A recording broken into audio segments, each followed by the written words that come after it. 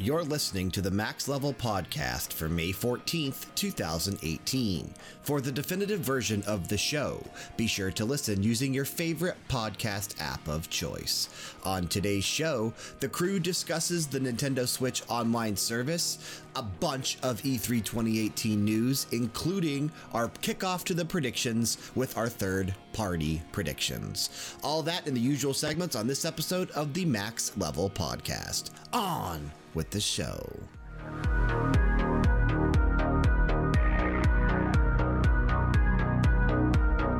So it's crazy, dude. You know how, like, they do Christmas in July sometimes? But... yeah. So in a town here in Medina earlier today, they had a bunch of Santa Clauses at the square. And there's in Medina, there's this really famous and it's actually getting traction a lot of places. It's called Castle Noel.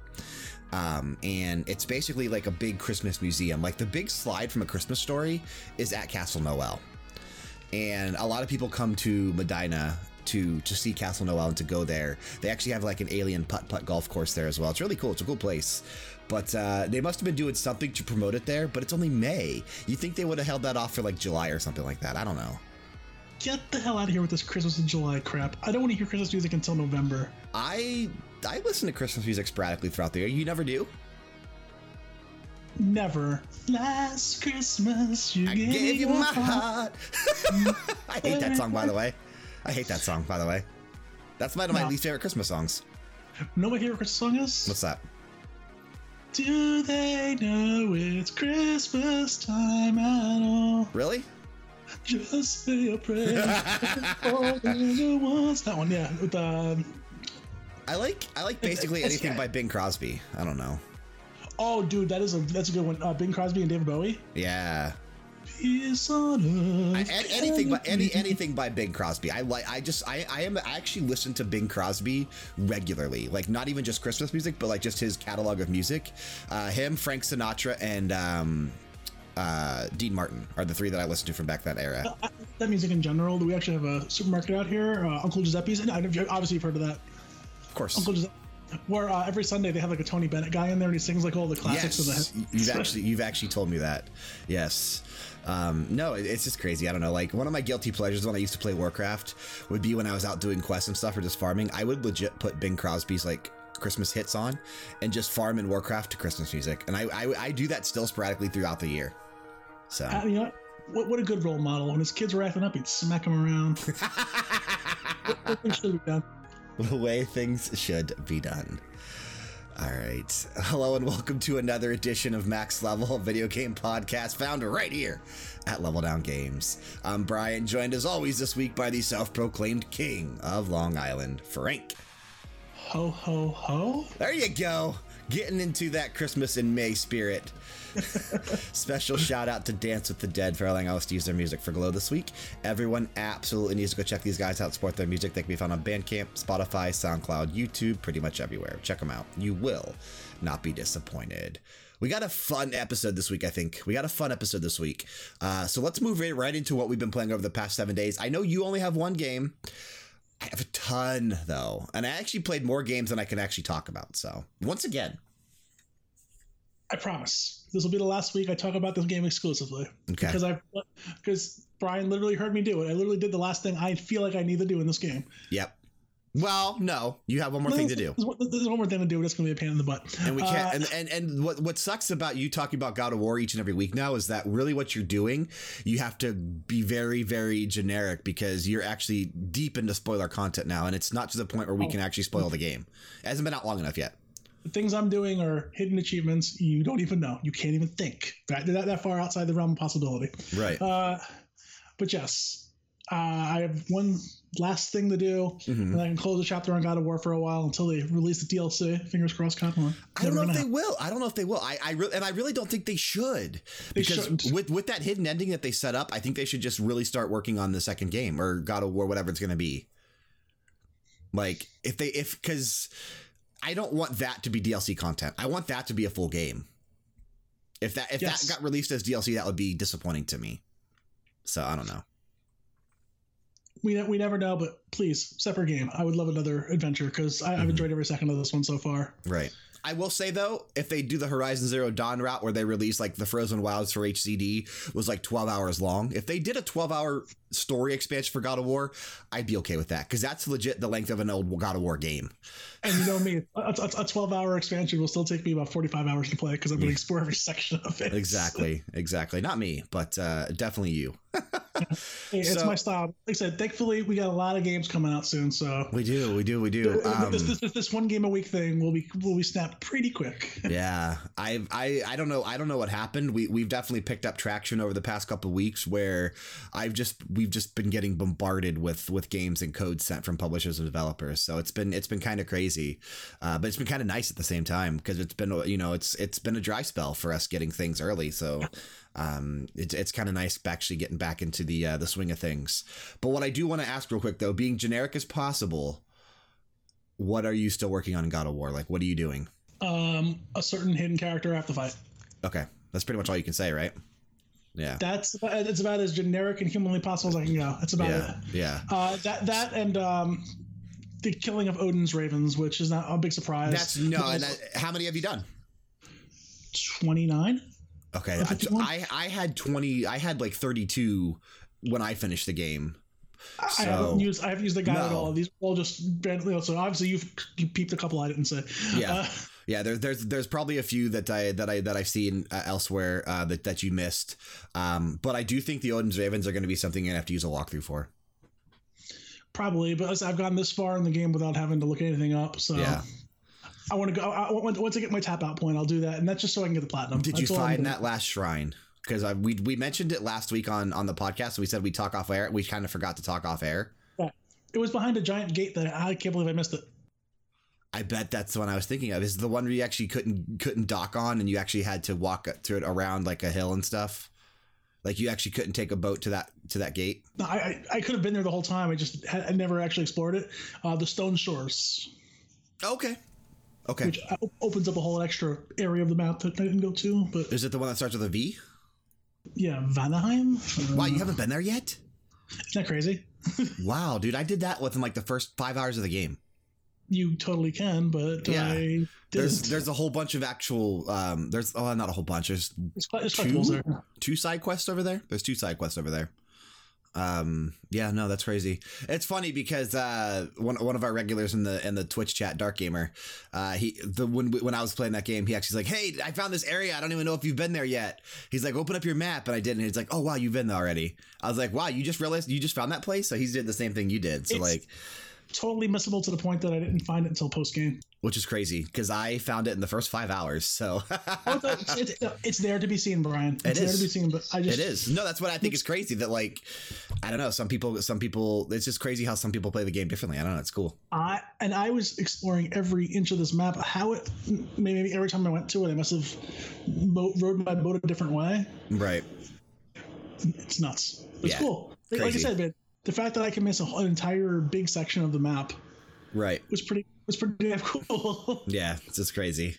But that's all you've played, huh? That's all I played. Thankfully, you made up for my deficit. So yeah, I've got 7 games I can talk about, but I've played 11 this week. So there's 4 games that I still cannot talk about yet. I should be able to talk about them next week.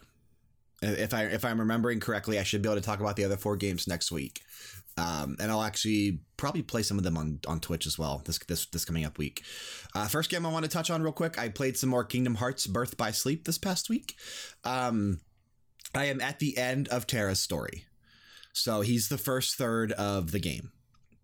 Because in Birth by Sleep, you have Terra, you have Ventus, and you have Aqua.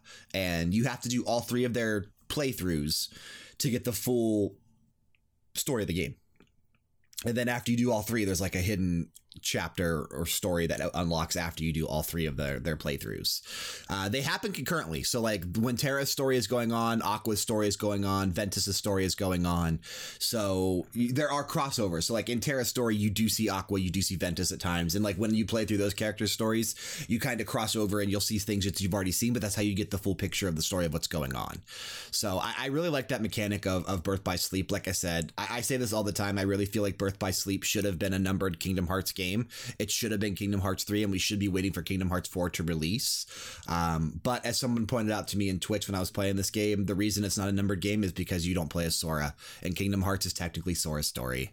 And I get that. I just think that it's crazy that because Birth by Sleep is crucial to the lore of Kingdom Hearts. Like if you haven't played Birth by Sleep, you are missing out on a lot of foundations to what makes the world of Kingdom Hearts Kingdom Hearts. So if you've never played that game, you're missing out on a lot of things. And that's why I feel like it should have been a numbered game, because I think people skip side games sometimes. Like some people only play numbered games. And I think it's dumb to have such a important game be technically a quote unquote side game. That just makes no sense to me. Dream Drop Distance, totally skippable. Chain of Memories, totally skippable. 358.5 Days, totally skippable. But Birth by Sleep is not skippable. So I don't know. It's crazy. Maybe they'll introduce it in the movie somehow. They need to. They do. They need to, or something. They need to, or just, have it included like in Kingdom Hearts 3 as like, previously in Kingdom Hearts, so how like Yakuza does things where they, they'll do like a lore catch up if you've never played any of the Yakuza games before. I think that'd be smart of them to do. Of Dragon Ball Z. Exactly. I played Murderous Pursuit this past week. Murderous Pursuit is that game we've seen on a previous episode of Game Oracles where you basically it's 1v however many. I think it could be trying to find out who the NPC is. Yep, that's exactly it. So you are trying to you're trying to find people, and people are mimicking NPCs. That's right. So you're going around and there's these little vantage points where you go in and stand, and that's where your character will like mimic NPC movements. Like, okay, you walk up to the painting and they start looking at the painting like the other NPCs, mimicking the motions, or you can walk up to the bar and they'll start drinking like an NPC. And basically when you start the game, you have a target and you have to find your target before your target finds you. And you're basically trying to kill one another. And you have like a little thing on the top of your screen. It'll say like your target is close by, or your target is a floor above you. Your target is a floor below you. Your target's on the same floor. So like it gives you a general idea of where your target is. And the little radar thing like will say like you follow it around, and then when it gets bigger, that means your target's close by. So you're kind of looking for clues, and then you start scanning around trying to find out, okay, who's potentially doing something different that an NPC wouldn't do. But there's more than just you and that person on the map. So there's other people on the map and other hunters, they're called. Other hunters can kill you. So they won't get as many points because you're not their target, but they can still kill you and get some points. So you could be trying to find your target, but then someone else will come by and be like, oh, you're not an NPC, and they'll snipe you, and then you'd basically have to start over. I played it for like an hour on Twitch. It's not a good Twitch game. I was hoping it would be a good Twitch game, and I wanted it to be fun, but it was kind of monotonous and almost boring because a lot of the game is spent standing around trying to be an NPC. So it's definitely not as exciting to view on Twitch. And actually, it's not too fun to watch someone just sit there. Yeah. Shout out to our regular Dark Gamer again. He's like, this is what seems like an interesting game, but he's like, just not something that I would want to sit around and watch all the time. I was like, I get that. It's not something I want to sit around and play all the time. So, shout out to Skyward Sword while we're at it. No, he sucks. But no, Murderous Pursuit, I'm definitely going to play it a little bit more because I do think it's an interesting concept, and I want to get good at the game. And I mentioned this on Twitch. I think this game would be a blast if it was all friends playing the game together. Like if it was me, you, Sean, Justin, Dark Gamer, a couple other people, like Jessica, maybe. If there was all of us in this game, I don't know if Jessica would like this game. That's why I left her out. But all these people sitting around that know each other playing this game, I think that would be good times, because then obviously, we'd all just be joking around. It'd just be fun, and it would just, I don't know, it'd be chaos, so to speak. But when you're playing with randoms or bots, because I will say the community in this game is not strong, so a lot of the spots do get filled with bots. When you're playing with bots or people that you don't know, it's just not as fun. I did check out Donkey Kong Country Tropical Freeze on the Switch. Okay. I don't know if you had a chance to pick it up yet. Not yet, but like I said, God of War is over, so everything's coming soon. I am on World 2, and I forgot how challenging this game is. Oh, is it hard? This game's hard. You never played Tropical Freeze on the Wii U? It was on the Wii U. No one played it. I did. Well, you're one of like 7 people who had a Wii U. No, Tropical Freeze is considered one of the best games on the Wii U. Tropical Freeze is amazing. The game is challenging. Yeah, the game's very challenging. It gets a lot harder as you go too. So I don't know. It's different because I play so many things at once, and obviously with the Switch, controls are obviously always reversed. Like the A, B, X, Y is different than the square, triangle, or A, B on a PC controller. So it always takes me like an hour or so to adjust when I switch to the Switch. When I do that, it always takes me a little bit of time to adjust. But then I don't know, man. I must have been having an off day when I did play it because I kept like making mistakes, or I would kept. Okay, so there's a couple stages where you're riding on a rhinoceros, a staple in Donkey Kong Country type games, and he's running through a level, and I would always keep, instead of jumping the rhinoceros, I would jump my character because it's a different button, and I would jump off the rhinoceros and just lead to my death every single time. Like I did that like 5 times in a row, and I just could not ingrain it into myself. Like, okay, I am pushing the wrong button. But I just could not stop. Like it just was muscle memory, kept pushing that button. So I had to take a breather. I had to walk away from the game. I haven't been back since, but I am gonna complete the game. But I had to give it some time to, purge my system of it, because I definitely want to go back in with a fresh experience because I love this game. I just was having an off day when I played this game. Fantastic game, though. Absolutely love Tropical Freeze. Couldn't recommend it enough. It was probably the best game on the Wii U. It's one of the best games on the Switch right now. This game is great. I really hope you pick it up. Eventually. I did check out a new game briefly called RP Golf. It's very much like Golf Story. I actually saw your playthrough of that on Twitch. Yeah, my attempt of a playthrough. Yes. So here's what happens with RP Golf. Fun game because I did play it off stream.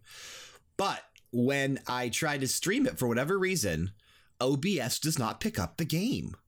So the game captures in OBS, but the animations do not. So like I was watching myself on my laptop. I always have my stream pulled up so I can see if there's buffering issues or if I'm stuttering or, if I need to restart the stream. I always have my stream pulled up on my laptop, and I'm sitting here playing the game, and I look over and notice that the animations aren't happening. But like I look in OBS and the animations are happening. So for whatever reason, like the animations don't transfer from OBS to Twitch, and it makes no sense to me. I tried different settings. I tried everything else. Didn't work. I have no idea. No clue. So I don't know if it's just something wrong with RP Golf or there's something wrong with my PC, which could be a possibility. I present to you the case of the D-Animator. Oh, wait, that's later in the episode. The D-Animator. Coming soon to a Are You Afraid of the Dark segment near you. RP Golf is interesting, though. It's a short little game. It's like, I think it's $3 or $4 on Steam. It's not expensive.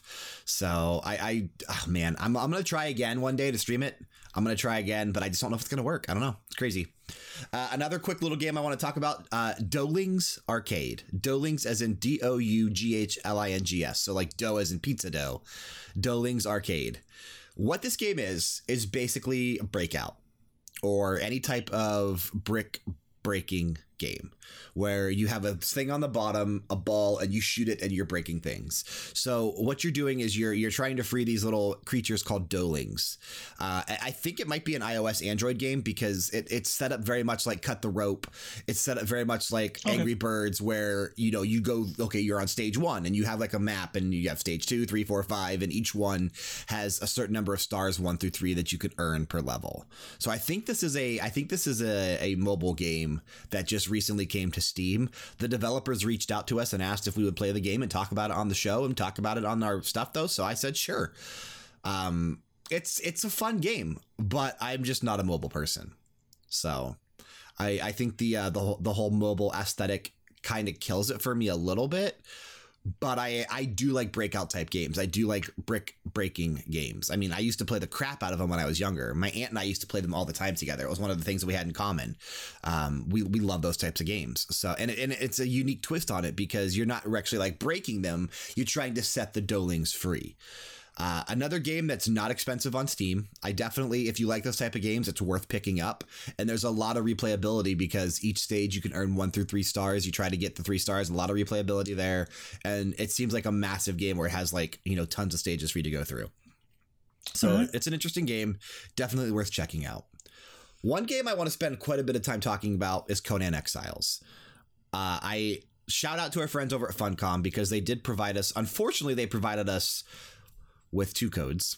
I did not realize it though until it was too late because the first code they provided to us was a PS4 code, which was supposed to be your code. They only sent us the PS4 code first. They didn't send us the PC code till the next morning. So when I got the code, I obviously, chances usually when I get one code, I never get another unless they come in together. Like if both codes come in at the same time, I was like, oh, cool. That's what happened with Yakuza. When we both got codes for Yakuza, they came in together.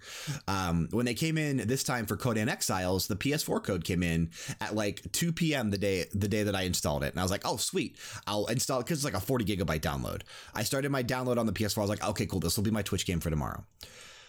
Tomorrow rolls around, I fire it up, and crap, I forgot that to play online for a PS4, you have to have PlayStation Plus. While I'm doing that, I get another email that I got the PC code for Codename Exiles. So legit, while I was getting ready to fire it up on Twitch that day on PS4, I got another email with the PC code. And I reached out to you. I even said, hey, man, I already installed it on the PS4. Do you want the PC code? And you're like, no, not really. I don't really want to play these games on PC. And I was like, okay. I literally said, just play it for the fans. Cause yeah. Cause you don't have PlayStation Plus. I don't want you to hold you back for playing. Right. Yeah. So the issue was I couldn't play it on PS4 because I don't subscribe to PS Plus. And I haven't had PlayStation Plus in about 7 or 8 months just because I never really multiplayer game on PlayStation Plus. Most of the multiplayer stuff I do is on PC. So I just kind of, and the PlayStation Plus games that are free every month, I usually already own or don't mind missing or don't mind missing out or will play it eventually. So I don't know, like I just haven't had PlayStation Plus in a while. Eventually I'll get it back, but so I installed it on PC as well. And I checked it out on Twitch this past Friday. I am enjoying it. It's definitely probably the most fun I've had in a survival type of a game. So when you start the game, you start out in like this barren wasteland of a desert. And that's where everyone starts out. You're basically naked. You can choose to be fully naked if you want to, but if you don't want to be naked, because if your streams, like if you're doing it on Twitch and your stream isn't for mature audiences, or you're trying not to have nudity on YouTube or something, you can actually choose to be partially clothed to where you have a loincloth covering your private parts, basically. I think for the female characters, I don't know if they can actually cover their chest, but I know they can cover their bottom half. Let's use the proper word. It is tata. So when you start this game, you have to go around and basically collect things. You have to harvest plants. You have to pick up sticks. You have to pick up rocks. And you basically are crafting everything. Like you have to, from making your own clothes to making your tools to making weapons to eventually building shelters, building beds, trying to survive. Everything you do is up to you. Like the game doesn't give you anything except for the materials to make things.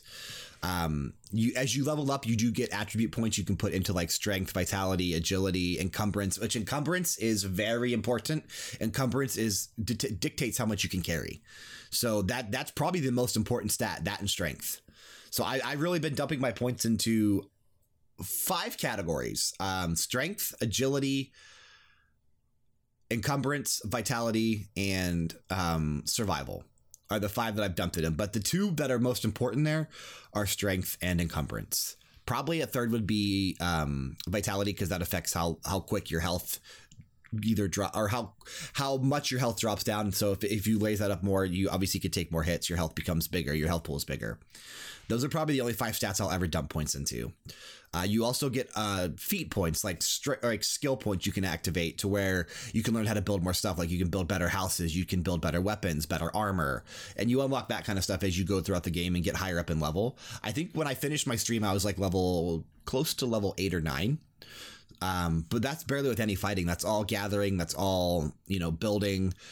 So I obviously built clothes. Clothes is the first thing you want to build, and you want to start scavenging for food. The food that you can eat at the beginning of the game are basically like bugs and eggs. And it's kind of gross because as you're harvesting plants, sometimes you'll get like a handful of insects and you kind of just want to keep those because they will satiate your hunger for a little bit, but they don't really give you a boost. Obviously, bugs wouldn't really give you a boost to your hunger, but it'll definitely help you out for a while because your hunger is consistently dropping as you play. And every couple minutes you have to eat. So that's how real life is. Yeah, every couple minutes you have to eat. You have to satiate your hunger. You definitely want to stick as close as possible you can to water sources because you do get thirsty as well. So I built my shelter on an island, kind of where no one else was. I'm on a public server. There's 50 of us on this server. I did not see a single actual player the entire time I was on this server. Oh, wow. But the map is quite big. So I built my shelter about maybe 15% of the way into the map, up in the islands, up on the water source. There's a couple alligators on this island, but they kind of leave me alone. If I don't go near them, they don't go near me. So I built my shelter there.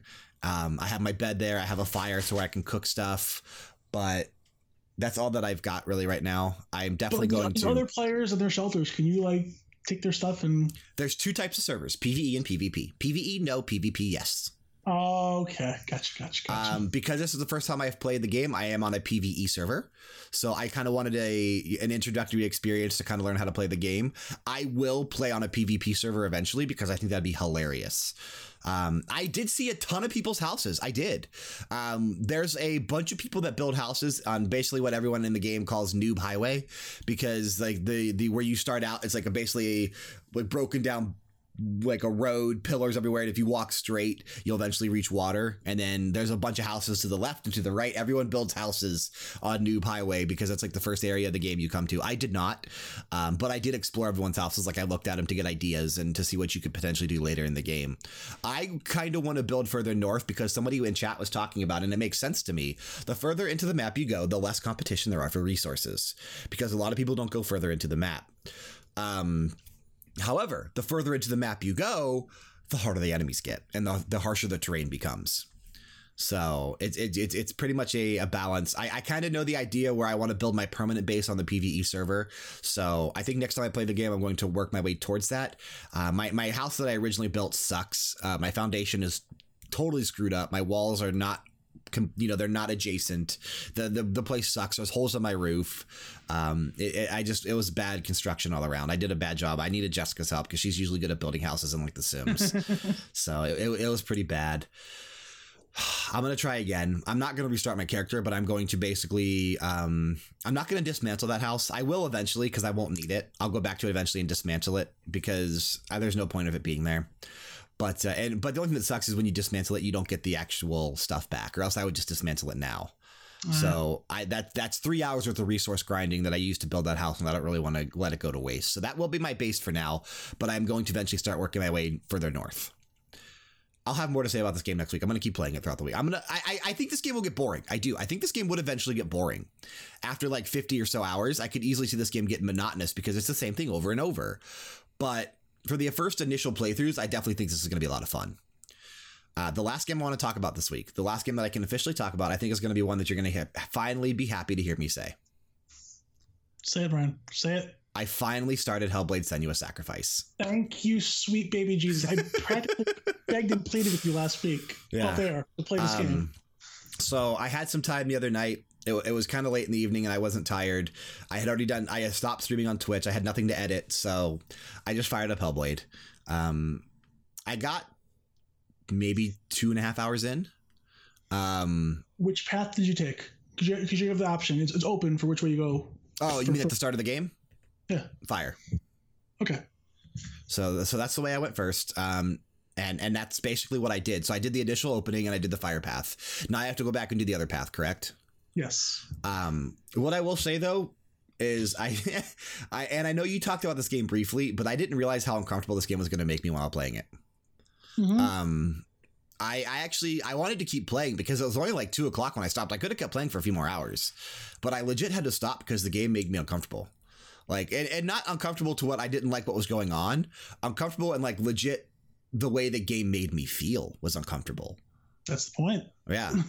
And obviously they do give you that warning, like at the start of the game about psychosis and all this kind of stuff, but they definitely drive the point home and they mess with the player, obviously through the binaural beats and through the constant talking. Like the game is constantly talking to you. You hear multiple voices all over the place. And I'm using these headsets, it's a 7.1 surround sound headset that I'm using. I do the same thing. Yeah, I didn't use these. I used my big headset. Yeah. I'm using a 7.1 surround set HyperX Cloud 2, one of the best headsets you can get right now. And it just, voices literally all around my head, like all around, like they're just constantly talking, and the game just it definitely plays with your emotions and it messes with you. And I knew it was going to do that, but I didn't realize, like, I felt like when I played the game, it would be more Senua who was experiencing it, but it's not. It's you. It's the player, which is crazy. And I actually really, really like that. So I don't know. It's cool. I'm going to try to finish it this week. But I have to play this game in chunks because of the way it makes me feel while playing it. I can totally respect that. Yeah.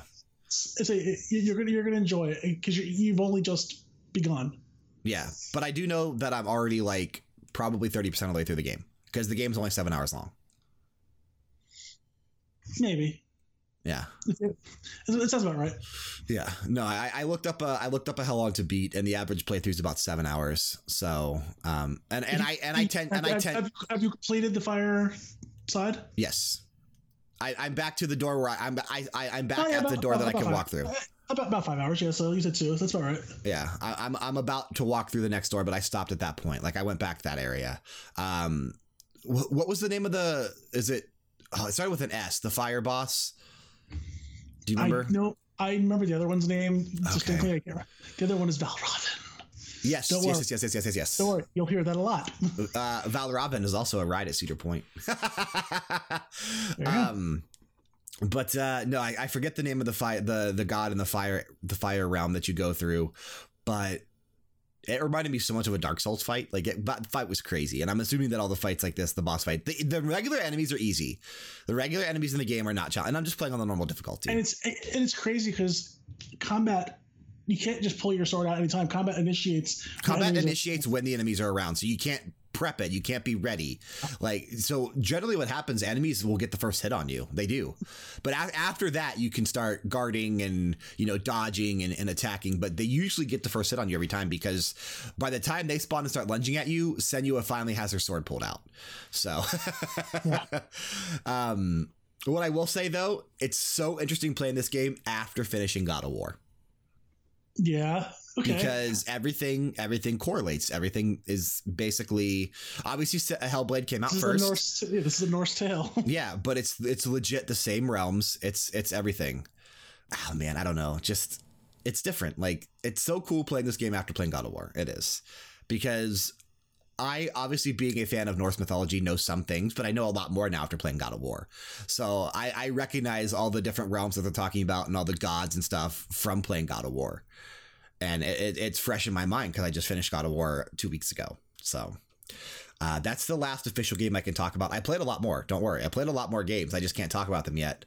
But I'll be playing them more this week. So, all right, let's jump into the weekly Scoop News Report. We have 16 items on the list to talk about this week, but we're going to breeze through some of these. As always, we kick things off with big news. We actually have 3 stories that actually fit the big news this week. So we're going to talk about all 3. First one I want to talk about. Nintendo has detailed Nintendo Switch Online. Its paid subscription service launching later this year in September that will expand the online functionality of Nintendo Switch. Let's talk details. First of all, you'll get online play. Battle it out or cooperate with players around the world in compatible games like Splatoon 2, ARMS, Mario Kart 8 Deluxe, Mario Tennis Aces, and Sushi Strikers: The Way of Sushido. Until September, online play remains free. After September, you will have to pay to play online. That's one of the only downsides about this whole service. Point number 2. Nintendo Switch Online will give you access to 20 NES games with added online play for the first time ever, and more games will be added to the service regularly. With online play added to every classic game, you can compete or cooperate online with friends, share your screen, or patch the controller depending on the game. With the Nintendo Switch Online smartphone app, you can also voice chat during your play sessions. The service will launch with 20 games, with new games added regularly. Launch titles include Balloon Fight, Donkey Kong, Dr. Mario, Ice Climber, The Legend of Zelda, how will that work multiplayer? Mario Brothers, Soccer, Super Mario Bros., Super Mario Bros. 3, Tennis, and 10 additional titles that have yet to be announced. So I want to play co-op Zelda. And you and I are going to have to check this out because all these games, those games that I just mentioned, are all playable cooperatively online. So you and I think are going to have to jump in and do some like Dr. Mario, Ice Climber, Zelda, and Mario Brothers to check out the service. You and I are definitely going to have to check this out when it comes out. Finally, save your data online for easy access with Save Data Cloud Backup. This is being added with Nintendo Switch Online.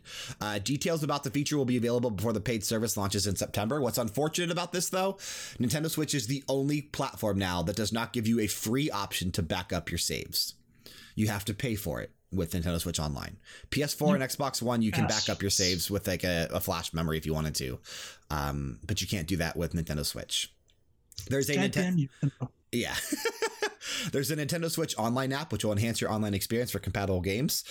Assuming it's like the PlayStation app or Xbox Smart Glass, where it just will work, with certain games in conjunction with them. And then there will be special offers from time to time, giving you special access to things and that kind of stuff. Talking pricing, if you want to subscribe for just 1 month, it's only $4. $4 a month. No. Just buy the year, okay? 3 months is $8, and for 12 months it's $20. It's definitely the cheapest online service that there is. $1.65 a month. Yeah, that's fine. It's the cheapest online service there is. Obviously, PlayStation Plus is about $60, and I think Xbox Live is $50. So it's definitely the cheapest, but that's for an individual membership. If you have a family that plays your Switch, like if if there were a bunch of like me and Jessica, we're going to have to do the family membership because both of our accounts will not be able to access the online functionality without the family membership. For 12 months, it's $35. But that's not terrible still. Still the cheapest way to go in terms of PS4, Xbox One, and Nintendo Switch. Even at $35 for an entire family, that covers all the accounts on your Nintendo Switch. But if for you, you only need to pay $20 because there's just you on your Switch. For now, ladies. So, good news there. Another very awesome thing. We got 2 E3 things to talk about here for the rest of the big news. This one makes me so happy to report. Square Enix will host its E3 2018 showcase on Monday, June 11th at 1 p.m. Eastern Time, where it will share exciting news and announcements the company announced. This is the first time Square Enix has had a conference since 2015. And the last time they had a conference, in my opinion, it was probably the second best one of that year. That's where we got the confirmation of a new Just Cause. We got the confirmation of a new Nier Automata. We got the confirmation of a ton of stuff. So this is going to be an exciting show, I think. And it's being presented in the style of a Nintendo Direct. It's not a legit. Cool. It's not a legit conference. It's more of a digital showcase, which I'm totally down for, dude. I'm down for that. I love the direct style. Obviously, Bethesda went that route last year, and they did it really well. I don't know if Bethesda's doing it again this year, but they went that route last year, and it actually worked out really well. So I think it'll work out well for Square Enix. And I do think this is going to be a massive showcase for Square Enix. For the next reason. I sure as hell hope so. For the next reason. Because Sony... Point number 3 for big news. Sony also announced their E3 2018 press conference finally. It's also set for June 11th, and that'll be happening just Monday night, just like we thought, at 9 p.m. Eastern Time. That's when they always go. But they announced that they will be taking a deep dive into 4 upcoming titles from Sony Interactive Entertainment. Those 4 titles are Death Stranding by Kojima Productions, Ghost of Tsushima by Sucker Punch Productions, Marvel Spider-Man by Insomniac Games, and The Last of Us Part 2 by Naughty Dog. Those are the 4 big games Sony is showing. They did say that they will have some more announcements to talk about and some other things in between those games, but they're comparing E3 2018 to E3 2016. For those that remember, E3 2016 was very much trailer after trailer after trailer, with minimal to no talking in between. I feel like that's what they're going to do again this year. If that being said, the E3 2016 for Sony was about an hour and 10 minutes long, I think. It was not a very long press conference, which makes sense now why Square Enix announced their own showcase, because Square Enix has a lot to say this year, I do believe, because they have Kingdom Hearts coming out this year. They have Dragon Quest XI coming out this year. They've got some new announcements coming out this year. And they have Final Fantasy VII Remake to talk about. So I'm assuming we'll probably see either Final Fantasy VII Remake or Kingdom Hearts 3 on stage at Sony's show. But I think we'll still see more at Square Enix's showcase as well. And I really feel like we're going to get some big announcements from Square Enix. I don't think we're going to get anything big from Sony this year, though. I think Sony right now, Sony is kind of in that weird period. Because these 4 games that they're talking about, Ghost of Tsushima, Death Stranding, Last of Us Part 2, Spider-Man, you think about it, that's 4 of like the last big titles they have for the PS4. The only other ones remaining, Days Gone, which comes out next year as well, which is weird that's not getting a deep dive. Days Gone is worrying me. It really is. And I think there's like Dreams is the other one from Media Molecule. So that's really pretty much it, though, for first-party Sony games. Everyone else, I really feel like, has already transitioned to PS5. I really feel like Guerrilla Games is working on Horizon Zero Dawn 2 for the PlayStation 5. I feel like Sony Santa Monica and Cory Barlog, now that God of War is over, they've already transitioned to the next God of War, which will be a PS5 title. Yes, it will be. Don't kid yourself. The PS5 is coming out in about 2.5 years. So Sony is not going to announce any new first-party games because it takes anywhere from 3 to 4 years for a first-party game to come out once it's been announced. For Sony. Unless they've already been working on it and you don't know. That would be the only thing. The only other thing I could potentially think of that will be here will be From Software's game, the one that was teased at a previous press conference, the one that could be Bloodborne 2, but it might be like a remake of Onimusha or Tenchu or something like that. So we'll have to see exactly what it is. But who knows? E3 is going to be even if it's games we already know about at Sony's conference. Those 4 games I still need to know more about. We have yet to see gameplay from Death Stranding, Ghost of Tsushima, and Last of Us Part 2. So if we see gameplay from those 3 games, I'm gonna be happy. And then obviously Spider-Man is their big fall game, and Spider-Man looks absolutely phenomenal. So cannot wait. Yeah, can't wait to check that out. Let's move into game announcements. I have a very exciting game announcement for you this week. I think you're going to love this. Inti Creates has announced Bloodstained Curse of the Moon, a retro-style action game based on the upcoming Bloodstained Ritual of the Night. It will launch digitally for PlayStation 4, Xbox One, Nintendo Switch, PS Vita, 3DS, and PC. May 24th. Next week. $10. I got $10. This is an 8-bit Castlevania. I can do that. This was announced on Kickstarter as a stretch goal, and they hit it. So they're putting the game out. We have a trailer for this to watch tomorrow on Game Oracle. So join us tomorrow and check out the trailer. But let me read you the description. Battle with swords and whips in this retro style action game brought to you by game creator Koji Igarashi, obviously Castlevania, and Inti Creates. Play as Zangetsu, a demon slayer bearing a deep grudge who must travel through perilous lands to defeat a powerful demon lurking in a dark castle. Zangetsu will meet fellow travelers along the way who can join your journey as playable characters. Switching to these characters with their unique abilities will unlock new paths through the treacherous stages. Your choices in recruiting these characters, your choices in recruiting these adventurers will change the difficulty of the game and may even affect the ending. Bloodstained Curse of the Moon is an 8-bit game promised as a stretch goal of the 2015 Kickstarter campaign for Bloodstained Ritual of the Night. So we'll have the trailer to watch tomorrow on Game Oracles for this game. This is a day one purchase for me too. Yeah, this is a day one purchase for me too. The next game announcement is finally happening. Capcom is going to release Monster Hunter Generations Ultimate, which released in Japan as Monster Hunter XX on the Nintendo 3DS. They're releasing it for Nintendo Switch here in North America and Europe, both physically and digitally, on August 28th for $60. The 3DS version was not announced for the West, surprisingly enough. It's only coming on the Switch. This game has been, obviously, for people that like Monster Hunter, people have been begging for this game to come over. Monster Hunter Generations Ultimate is the follow-up to Monster Hunter Generations and marks the Monster Hunter series' debut on Nintendo Switch as an exclusive. Hunters can face off against the largest roster of unique monsters in any Monster Hunter game to date. Players take on the role of a brave hunter challenging larger-than-life beasts that yield valuable resources used for crafting unique weapons and equipment. Accept hundreds of quests solo or with friends in this nostalgic look back at the series' beginnings and evolutions. Along the hunter's journey, players must defend each of the game's 4 villages from major threats known as the Fated Four, plus an even more dangerous new Elder Dragon.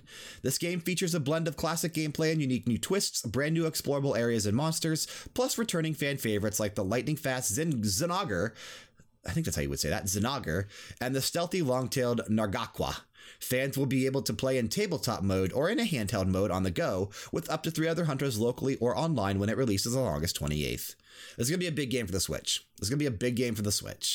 We do have a announcement trailer to watch for this tomorrow on Game Oracle, so as always, join us and check it out.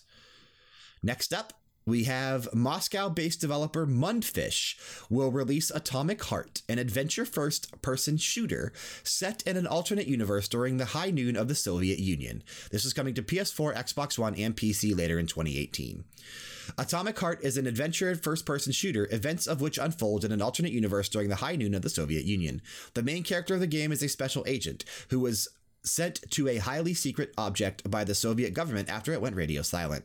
Soviet setting with a pitch of insanity, action-packed gameplay, and a thrilling story will keep you entertained for the whole duration of your journey into the world of Atomic Heart.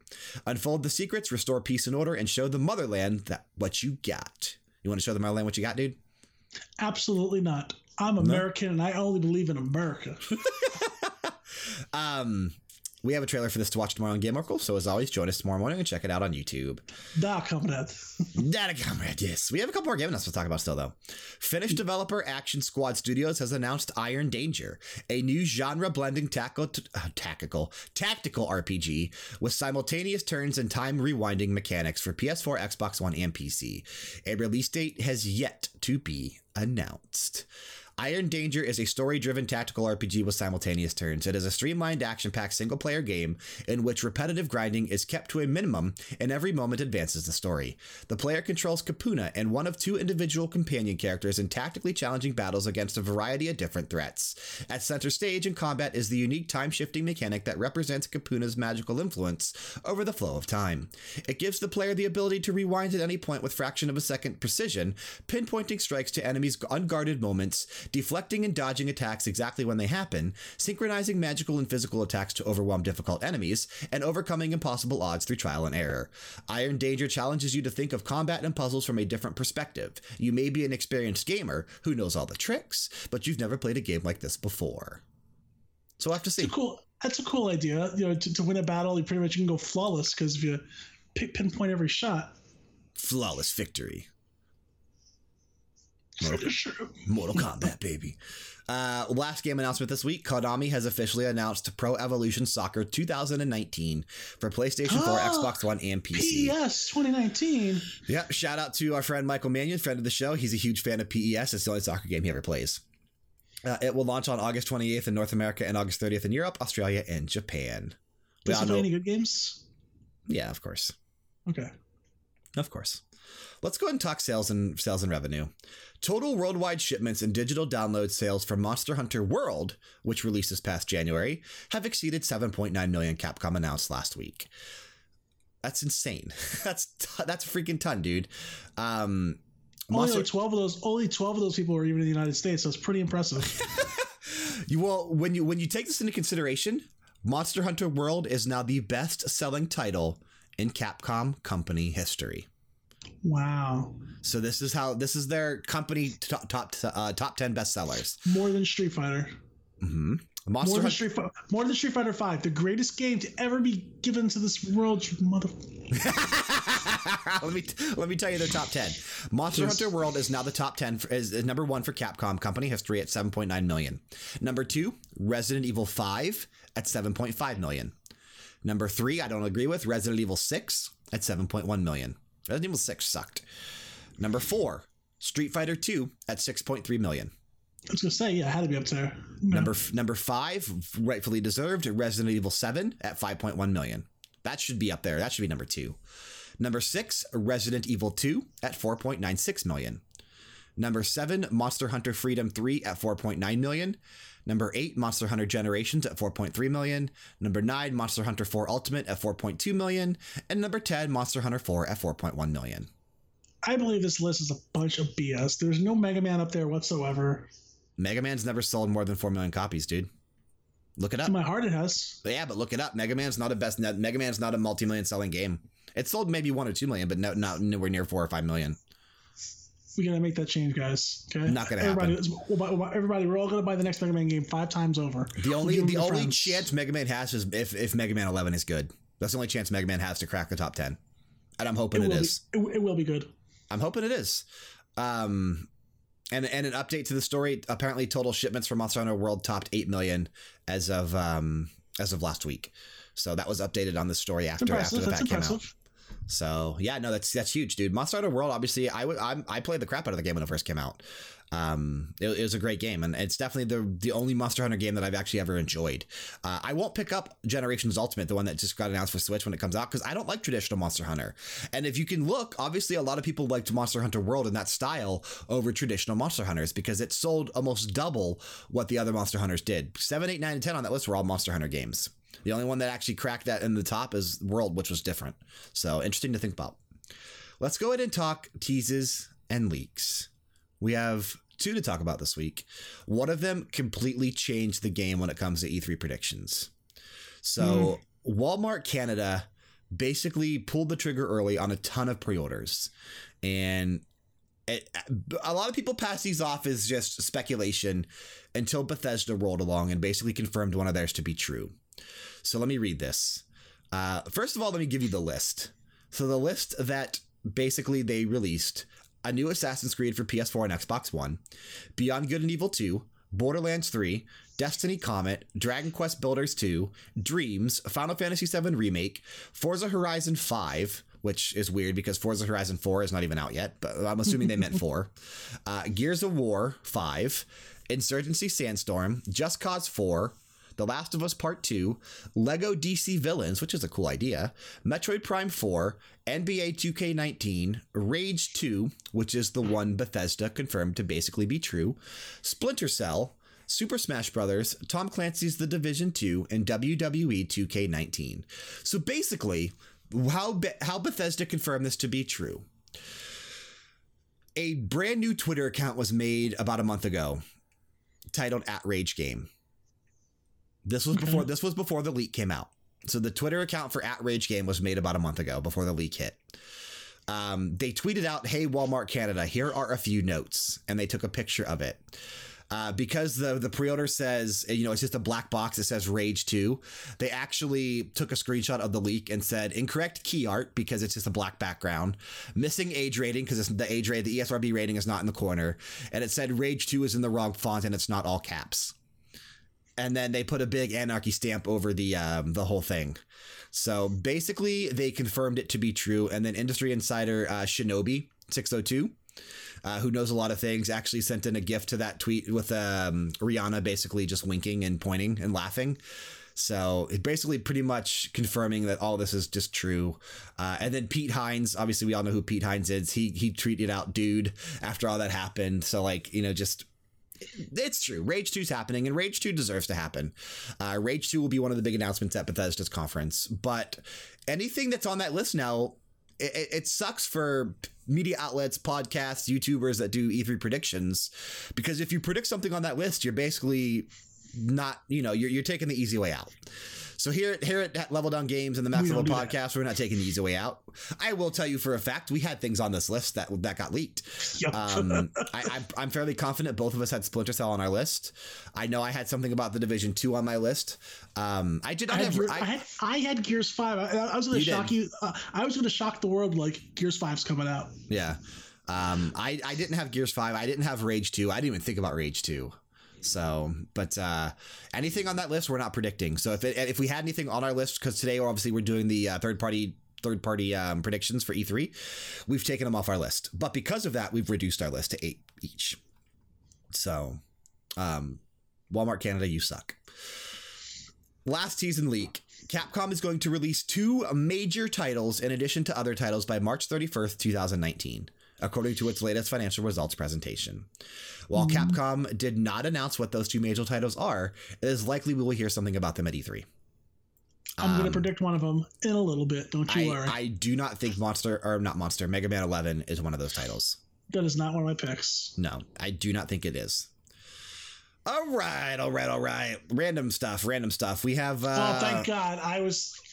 dreading the delays. There we go. No delays. Every single week. We haven't had a delay in weeks. Weeks. You know I worry. I know.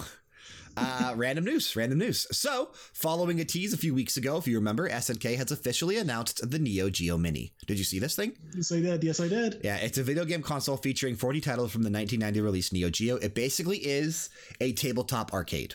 So it's not massive like we thought it was going to be, but with that tarp draped over it, it's probably about the size of like a mini PC, and you set it on a desk, and it's got a joystick, it's got the arcade buttons, and it's got like a 3.5-inch screen on it to where you can actually see the game. That's actually a pretty cool idea.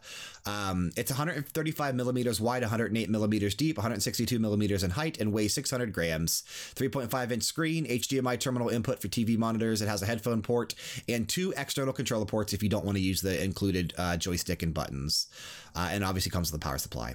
It looks really cool. $200. A release date, price, and title lineup was not announced yet. Okay. Keep it under $200. I hope so. I think when they first said it, they said they were gonna try to keep it around $200. So I would easily pay $200 for this, and I know you would too. It looks really cool. It's a fair price. Nintendo is going to release an adjustable charging stand for Nintendo Switch on July 13th for $20. That's actually pretty cool. So the adjustable charging stand will allow the Switch system to be charged while in tabletop mode. So that way you can basically set it on the charger and it angles towards you. So if you're playing a game, you can actually put it on a charger now instead of just having it continuously lose battery power. Obviously, before the only way to charge it would be to plug it directly into a wall while holding it in handheld mode, or dock it while you're in TV mode, were the two ways to charge it before. This charging stand at $20 is actually a good deal. I'll probably pick one up. Because it's perfect for, like, if I set it here on my desk next to you while I'm working on stuff to play the Switch, I'd love to have it plugged in so that it doesn't just I bought an extra charging wire, so I play it like in bed. So I just plug the wire in and boom. Which is because you mostly play it in handheld mode. Yeah. So yep. Let's go ahead and talk about this for a second. Electronic Arts is going to make a Battlefield announcement on May 23rd. A newly launched website dubbed Never Be the Same teased the May 23rd reveal. The image attached to the post was taken from the image defined for Twitter cards and the source code of the website, so we'll have to see what it is. A lot of people are speculating, though, it's going to be a return to World War II. So we'll have to see. Yeah. It's most likely going to be a return to World War II. So we'll have to see. Two things to talk about. Code Vein, obviously that anime Dark Souls vampire game that you and I are both looking forward to, coming from Bandai Namco, supposedly is going to launch in July, according to 3H Distribution OY, who handles the distribution of Bandai Namco's titles in Finland, Estonia, Latvia, and Lithuania. In an email sent to press highlighting release dates for many titles it plans to distribute in 2018, it said that it has Code Vein listed for July. In an update, the latest episode of GameStop TV also lists Code Vein for a July release. So I have a feeling Code Vein is going to get announced for July, probably at E3. Most likely at E3. Why are you giving away all my picks? If you had that on your list, that's weird. Kidding.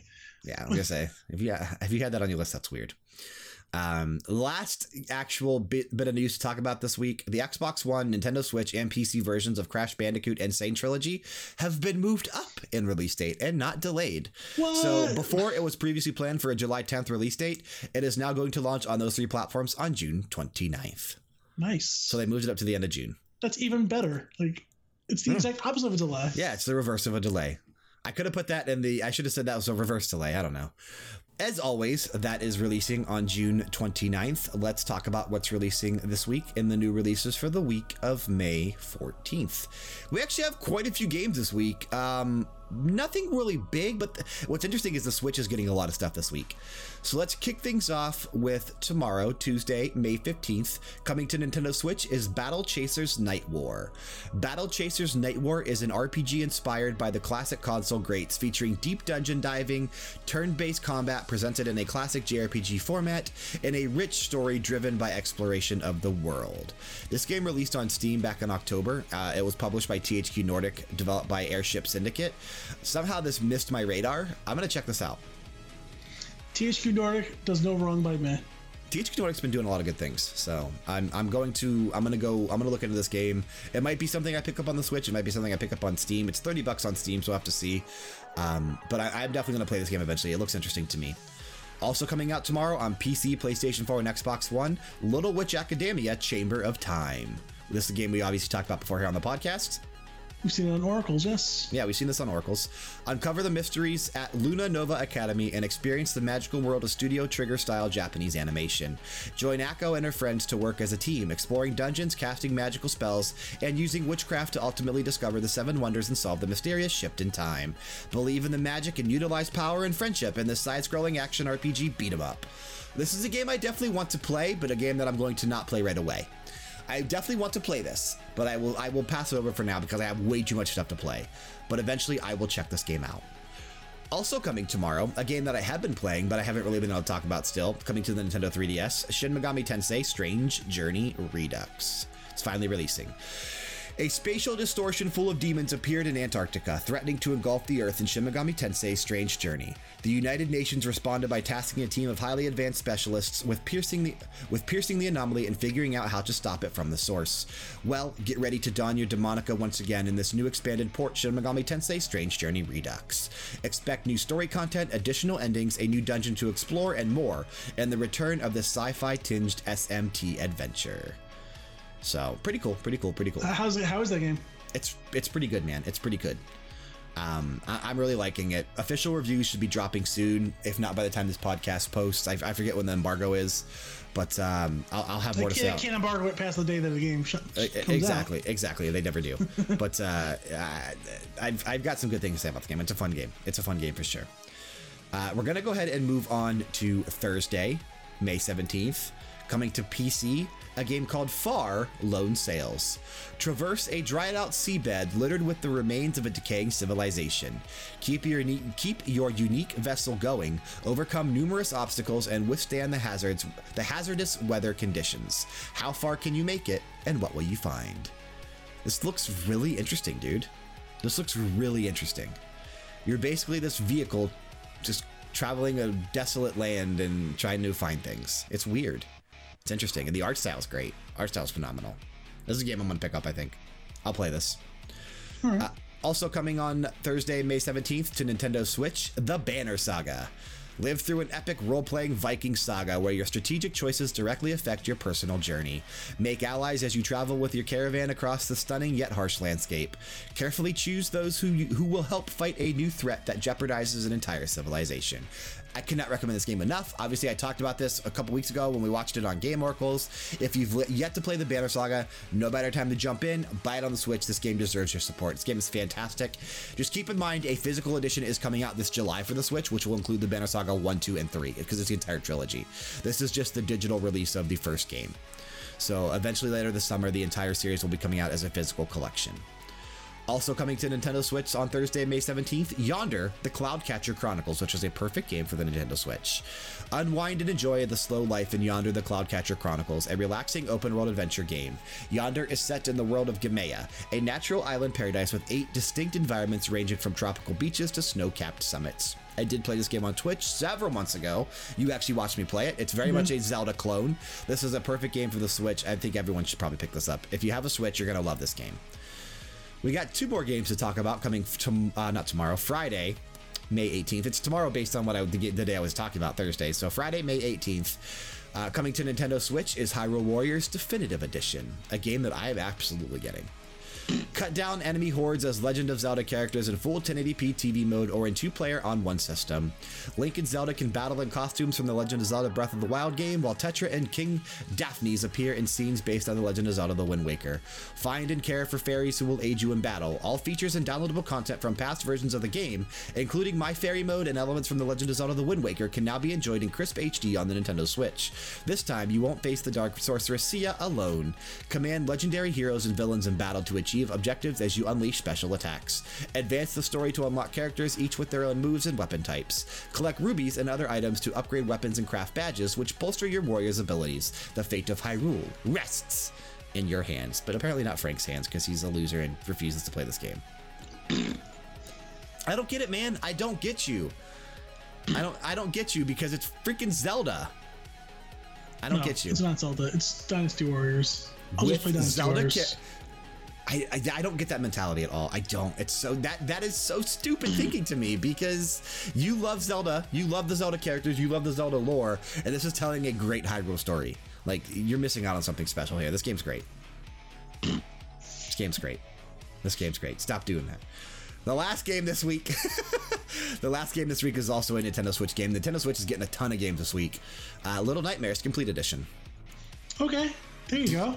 Do you remember Do you remember your childhood fears? Immerse yourself in Little Nightmares, a dark, whimsical tale that will confront you with your childhood fears as you help Six and the Kid escape the Maw, a vast, mysterious vessel inhabited by corrupted souls looking for their next meal. You played this. Not on the Switch, but you played this game. I played on PS4. I'm hoping it's the complete edition with all the DLC in there. It is. It is. Okay. It is. Yep, it absolutely is. Absolutely worth a shot. It's beautiful as is, but like the game itself is pretty fun. Yeah, Cool. Pick of the week this week. What are you thinking? Ooh, it has to be Hyrule Warriors Definitive Edition. No, I'll give it out to Little Nightmares. Okay. I think it's a damn good game to play on the Switch. I think everyone should actually play this game because I had a blast.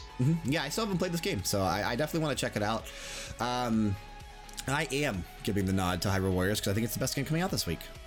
It's a great game. You're missing out by not playing this game. I think it's one of the stupidest decisions you ever made as a person is to not play this game. Trust me, I've made a whole lot of stupid decisions in that. I know you have. But this game is not playing it as a dumb choice. You need to play this game. I think you need to take my word for it and play this game because you'll like it. Brian, I don't usually steer you wrong with games. Brian, I got one thing to say to you. Hey guys, Brian here from the Max Level Podcast. I want to talk to you real quick about the Technisport gaming chairs. Are you in need of a new chair for your office, studio, or gaming space? Technisport is one of the leading manufacturers for gaming-related chairs. In fact, scholars have long debated the origins of the Pro Gamer series. The most common theory is that a mad scientist created the first prototype by crossing a racing car with a lazy boy. However, gamers claim to have known these creatures for thousands of years, and some streamers insist that they have always existed right here in cyberspace. Go to TechnisportUSA.com and use the offer code LDG, stands for Level Down Games. Offer code LDG to save 10% when making a purchase. I myself bought a Technisport gaming chair back in March of this year, and let me tell you, it was one of the smartest decisions I have ever made in a very, very, very long time. Before this chair, I had an executive leather office chair that my girlfriend and I bought at either Staples or Office Max about 6 years ago. It leaned back way more than it ever should have. The padding was completely gone. It was like sitting on metal. I did my research. I looked around at different companies. I landed at Technisport Gaming Chairs. Yes, we have the affiliate with them. There's a reason that I chose them to do the affiliate though. I really feel like they're the best gaming chairs out there on the market. The one I have is extremely comfortable. I sit in my chair 10 to 12 hours a day. My legs don't fall asleep. My back no longer hurts thanks to the adjustable pillow for both my head and my back. The armrests are adjustable and they can go in different positions. And it's like sitting on a cloud. My butt never gets tired. It's great. I love this chair. It's exactly what I needed for someone that works at home and does this 24/7. Again, sitting 10 to 12 hours in a studio, working on videos, streaming on Twitch, and making stuff for YouTube. I highly recommend it. Technisport Gaming Chairs. Look no further if you're looking for a new chair. Let's get back to the Max Level Podcast. It's time! We're in E3 season, baby. We're here. We've made it. We've made it to E3 season. Obviously, with all these teasers and leaks coming out, I think we have to finally start doing our E3 predictions. But we're going to do it different this year. We're going to do it different this year. Yeah, we are. We are going to split them up. So, on today's episode of the Max Level Podcast, all we're focusing on is third parties for E3 predictions. Next week on the show, we're going to do our Microsoft E3 predictions. The week after, we'll be doing our Sony E3 predictions. And the week after that, the final episode before E3, but the final episode before our live episode, which is happening on June 11th. Don't forget to tune in to twitch.tv/LevelDownGames. We'll be recording the episode live at 11 a.m. on Saturday, June 11th. June 9th. Oh, yeah, June 11th it posts. You're right. June 9th. Yeah. June 9th. Good call. Good call. Yeah. Join us June 9th. Join us June 9th. June 11th we won't be live. June 9th, yes. I didn't mess that up in the pre-recorded stuff, but I did mess that up there. Yeah, June 9th. June 11th is the day that it posts. Yes. So you will not hear anything specific to Microsoft first parties today. You will not hear anything Sony first party or Nintendo first party today. All that you're going to hear is third party stuff today. Before the leaks, we were going to do 10 each.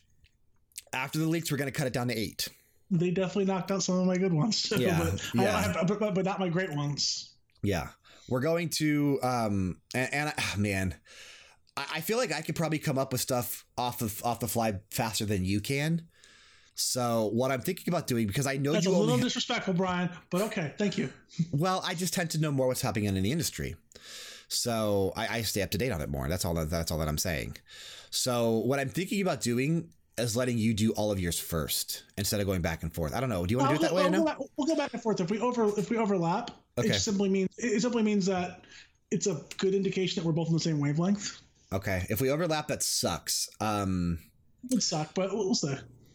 Let's not overlap for Microsoft, Sony, and Nintendo though. because we're only doing 5 each for those. There's no way.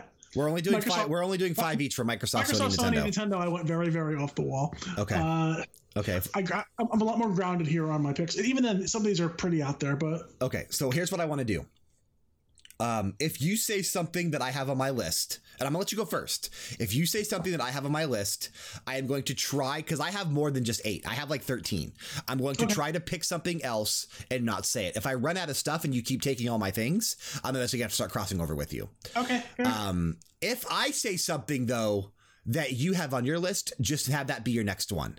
So like if my first one, I do something and then that's also on your list later on, just do that one next and say, yeah, we cross over there. You know what I mean? Okay. Fair. Okay, we'll do it that way. But I'm going to try not to cross over with you. If you cross over with me, just make that your next pick since you only have legit 8. Streams. Okay. Try not to cross the streams. Try not to cross the streams. But I'll let you go first. Take it away with our third-party E3 2018 predictions.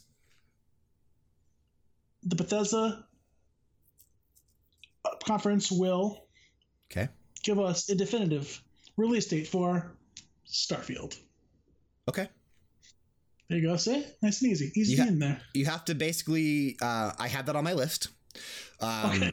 But I can delete it. I can easily delete that. So my wording for it, because like I said, I have more. My wording for it is Starfield is real because it has yet to be officially announced. Bethesda officially. I think it's gonna be a full release. And it will be a full presentation. I said Bethesda officially announced Starfield at their press conference Sunday evening, with a full gameplay presentation, much like they did when they announced Fallout 4.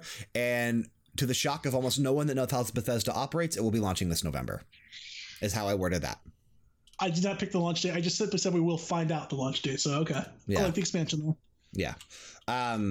Obviously, I'm going to stick with Bethesda for my first pick. Obviously, we know Rage 2 is a thing because they pretty much already confirmed it. But I do think Bethesda will have one more announcement at their press conference. I think we'll see 3 announcements at their show this year. Starfield, Rage 2, and Doom 2. Doom 2 is officially announced at the Bethesda conference and is a direct follow-up to the most recent entry in the franchise. You have that? That's my other Bethesda. Okay. Oh, I like that. Like I said, we're on the same wavelength. I appreciate that. Okay. So that was your number 2 then. So I'm just going to go ahead and move on to my number 2. I'm going to go. All right. You probably have this on your list too. How do I want to word this one? Because I want to make sure that if you have it on your list. Okay. I got this. Square Enix. I'm going to go Square Enix for a second. Square Enix finally has a lot of things to say because they have their own press conference this year. And I feel like one of their major things that they're going to talk about at the show this year will be Final Fantasy VII Remake. We're going to get a full blowout of information on Final Fantasy VII Remake. We're going to see gameplay. We're going to see more than just that opening area. And I'm going to predict that the game is no longer going to be episodic and it will be released as a full game when it's ready, potentially whenever that is, probably no sooner than 2020, 2021. I could say that being the soonest this game is done. I could even see this game being a crossover PS4, PS5 title. All right. I actually initially had that and took it off just to play it safe. Cool. But I'll stick in the Square thing here. Okay. I'm saying that we will see some early gameplay from the Avengers game. Okay. I didn't predict the Avengers. Cool. I don't think they're going to tell. They may tell us a release date, but I don't think they're quite done. It's not supposed to come out until, I do believe, April of next year. Sometime in 2019 is all we know. I know the movie comes out, and I'm assuming if they're smart, they'll cross over in the right time. But they probably should. Would, ride the hype train, if you will. But yeah, we'll see. But I'm assuming at the very least, an early gameplay trailer will be released for the Avengers. Okay. We know they're working on it. Yeah, we know Crystal Dynamics is working on it. Yep, Crystal Dynamics is definitely hard at work on that game. And I will absolutely just pop like a little kid, like, oh my god! I'm excited for that game, dude. I'm totally excited for that game. So.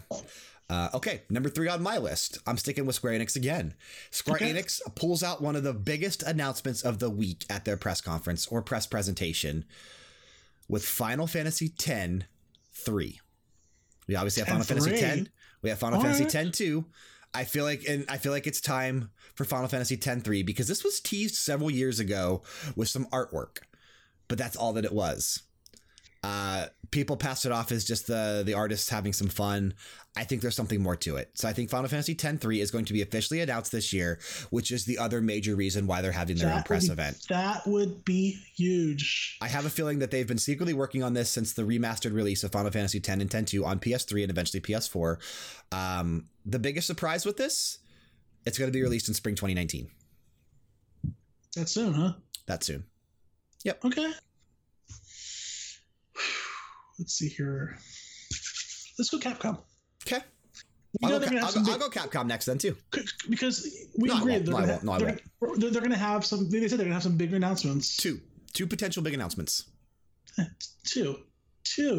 Resident Evil 2 remake, which has already been officially announced, but you're saying we're going to finally see it because we've yet to see it.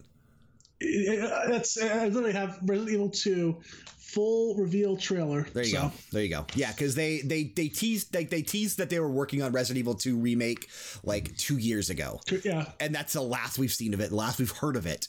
Obviously, we know it's got to be coming.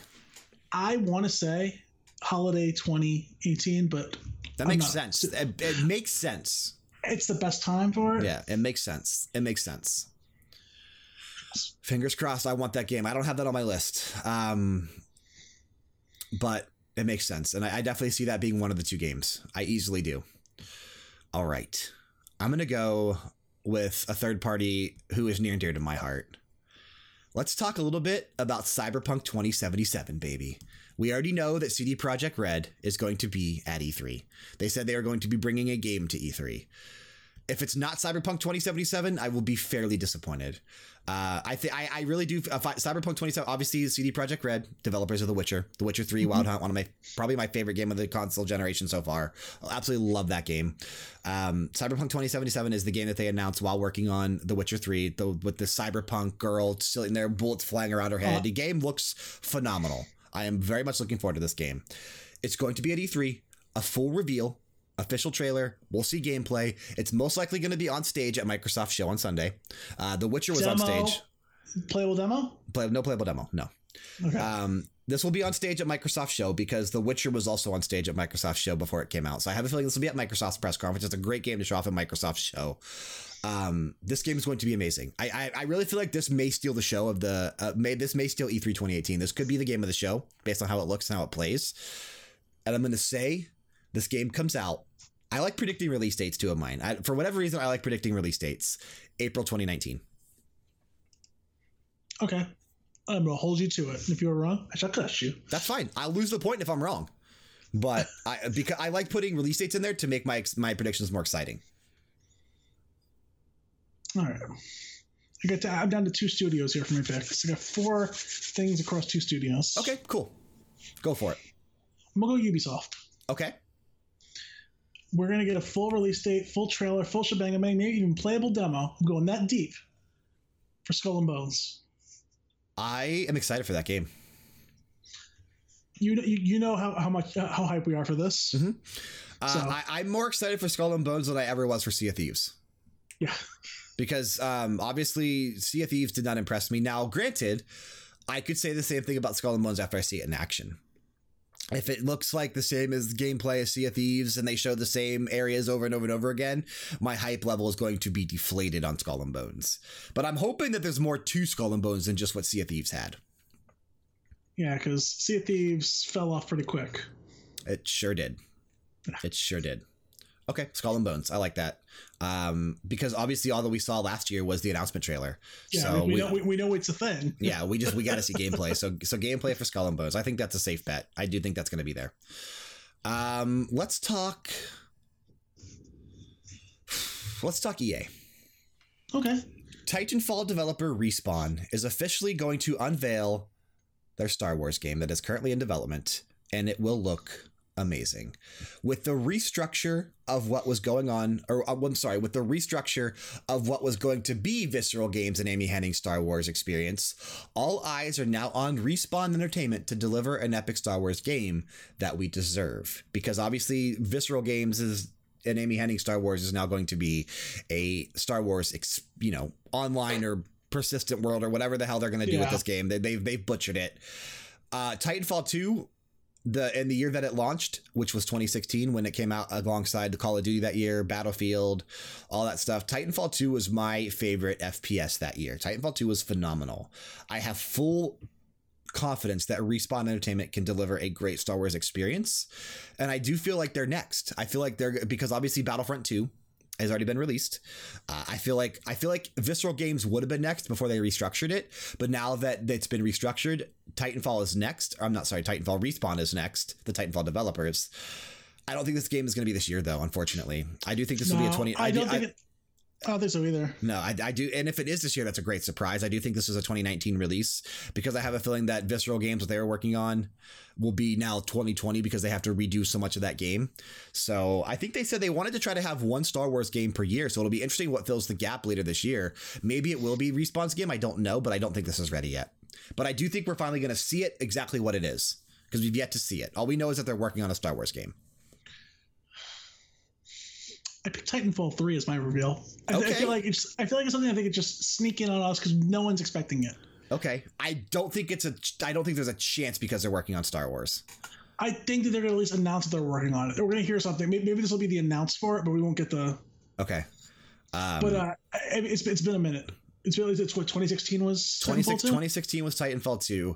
Respawn only has like 50 or 60 people. I don't think they have a big enough team to work on two games, which that's why I don't think we'll see anything on Titanfall 3 till after Star Wars comes out. Don't get me wrong. I want to see Titanfall 3, and I hope you're right, because Titanfall 2 was an amazing experience. I love Titanfall 2.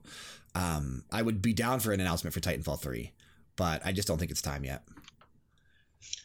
But if you make it happen early, you're not going to break this boy's heart. No, mine either. All right. Get this. I got a good one here for you.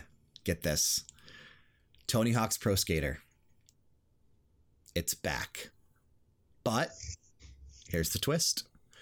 Tony Hawk walks out on stage during EA's press conference on Saturday and officially reveals a brand new partnership between him and EA, no longer with Activision, that will see a new Tony Hawk game releasing in 2019, which was before they signed Tony Hawk, before they signed him to a partnership. This game was going to be Skate 4. But when they got Tony Hawk, they rebranded it as Tony Hawk's Pro Skater. I will mark out hardcore.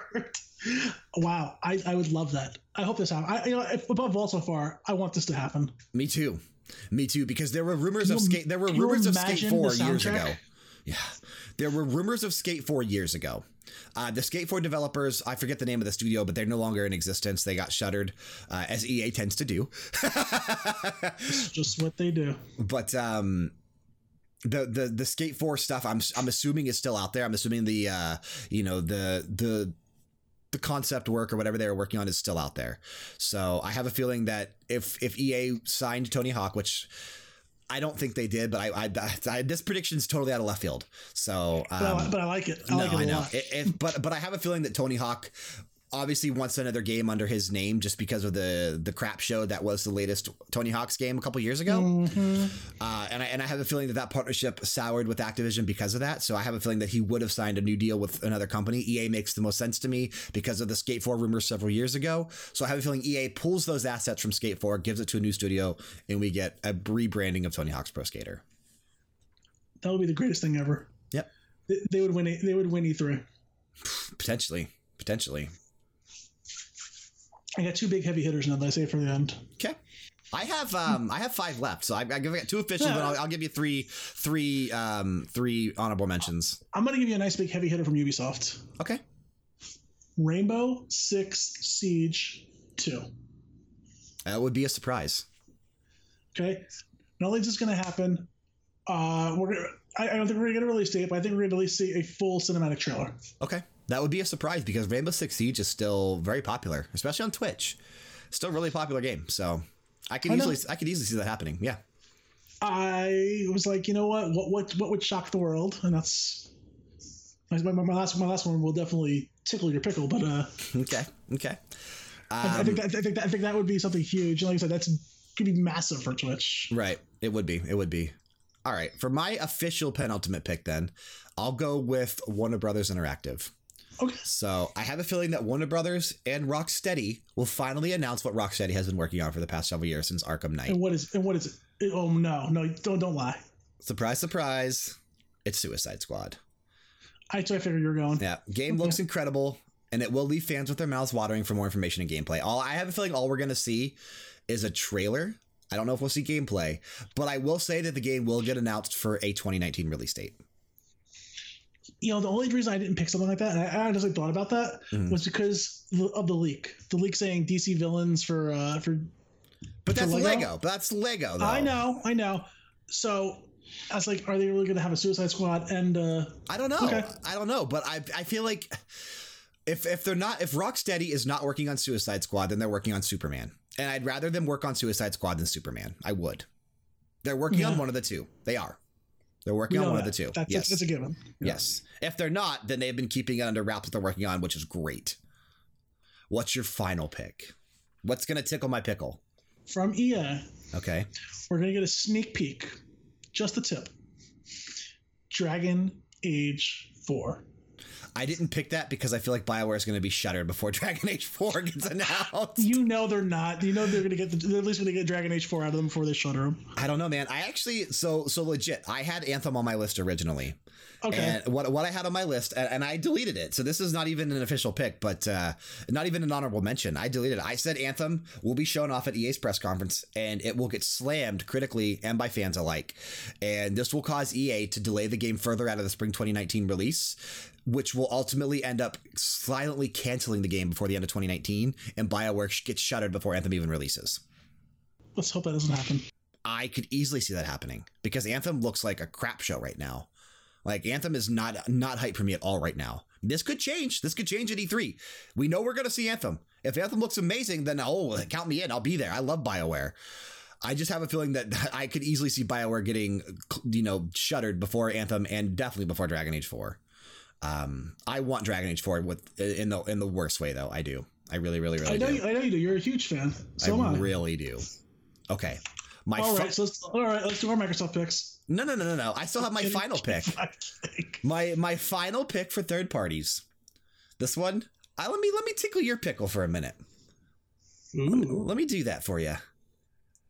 We have a game going to be announced. I don't know which press conference. I couldn't pen it down. Maybe Microsoft. A game is going to be announced, and it will be set to release in fall 2018. That game is Mortal Kombat 11. It's impossible. I keep my finger to the pulse of Mortal Kombat at all times. Mortal Kombat 11 officially revealed at E3 2018 with a fall of 2018 release. That's not fair, because if that comes out in June and it's released in the fall, I'll be online for like 3 months. I have to go to work and shower. And don't forget, Soul Calibur 6 is also this year. I know. I'm going to spend so much money on fighting games. So you have no unofficial honorable mentions because you got through your 8. Yeah, because our only cross. Damn you, Canada, for screwing me over. Doom 2. Our crossover was Doom 2. So here are my 3 unofficials. I have one for Capcom that I didn't pick because you picked it. It wasn't Resident Evil 2, it was Resident Evil 8. I said Resident Evil 8 is officially teased from Capcom after the massive success of Resident Evil 7. It's sticking with the first-person controls and is doubling down on the VR aspects. That's what I said for Resident Evil 8. Potentially. The other big game from Capcom, I have a feeling you're right with Resident Evil 2 Remake for this fiscal year that they said by March 2019. The other one will be Devil May Cry 5, which neither of us picked because we know it's going to be there. Yeah, we didn't pick anything that we knew was going to happen. Yeah, Devil May Cry 5 is most likely, probably 95% confirmed for E3. That will be Capcom's other game for this big fiscal year. The other thing that I said, Persona 5 Velvet, or whatever they're going to call it. Obviously, we had Persona 4 on PS2, and then eventually we had Persona 4 Golden on the Vita. So Persona 5 came out last year. I have a feeling that Persona 5 Velvet will be the follow-up to Persona 5. It will be a variation of Persona 5 with added characters and story elements, much like Persona 4 Golden. It may release on the Vita, but they may just stick with PS4. Or if this is a PS5 launch title, who knows? But Persona 5 Velvet could potentially be a thing because they always usually do a restructuring of Persona games every single time where they add new characters. Like Persona 4 Golden had Marie in it, and she wasn't in the original Persona 4 game. And she was a fully fleshed out character with a whole side story that you could explore and even potentially date. So I have a feeling that they'll do something like that with Persona 5. And my last prediction for third parties, there will be no less no less than 5 new Battle Royale modes and or games announced, spread out across the various third-party showings, being EA, Ubisoft, Bethesda, Square Enix, Capcom, Konami, and Activision. I think it's a very conservative number. Yeah, no less than 5 spread out across the entirety of E3. Third party is only, though. Microsoft, Sony, and Nintendo would not count. So it would have to be third parties, but it doesn't have to be a game. It doesn't have to be, PUBG. It could be Red Dead Redemption 2 with a Battle Royale mode. Yes, it could be something like that. So there will be no less than 5 new Battle Royale modes and or games across third parties. But that's not an official, that's just an honorable mention. So those are our official 16 picks for third parties, 8 from me, 8 from Frank. Next week, we'll have our 5 picks each from Microsoft, so tune in for that. But before we do that, let's talk about a little revisiting the classics. What are you going to hit us with this week? You know what? I was thinking about what got me into playing a certain game that I love. Okay. And that game, I'll spoil right now, is a little game called Pokemon. Oh, we're doing Pokemon. We're going to Pokemon. Okay. I got into Pokemon train pretty early. I got it pretty much September of 98 was when it came out. Okay. September 28th, 1998. That's what happens when you pull things up as you're talking. Sure. So I had heard about this game in Japan. Okay. I believe it was one of the magazines. It was showing this, and it's like, hey, look at this. You got little monsters to fight each other. I like monsters. I like fighting. Mm-hmm. Is this the original Pokemon we're talking about? The original Pokemon, red and blue. Okay. In the United States. Okay.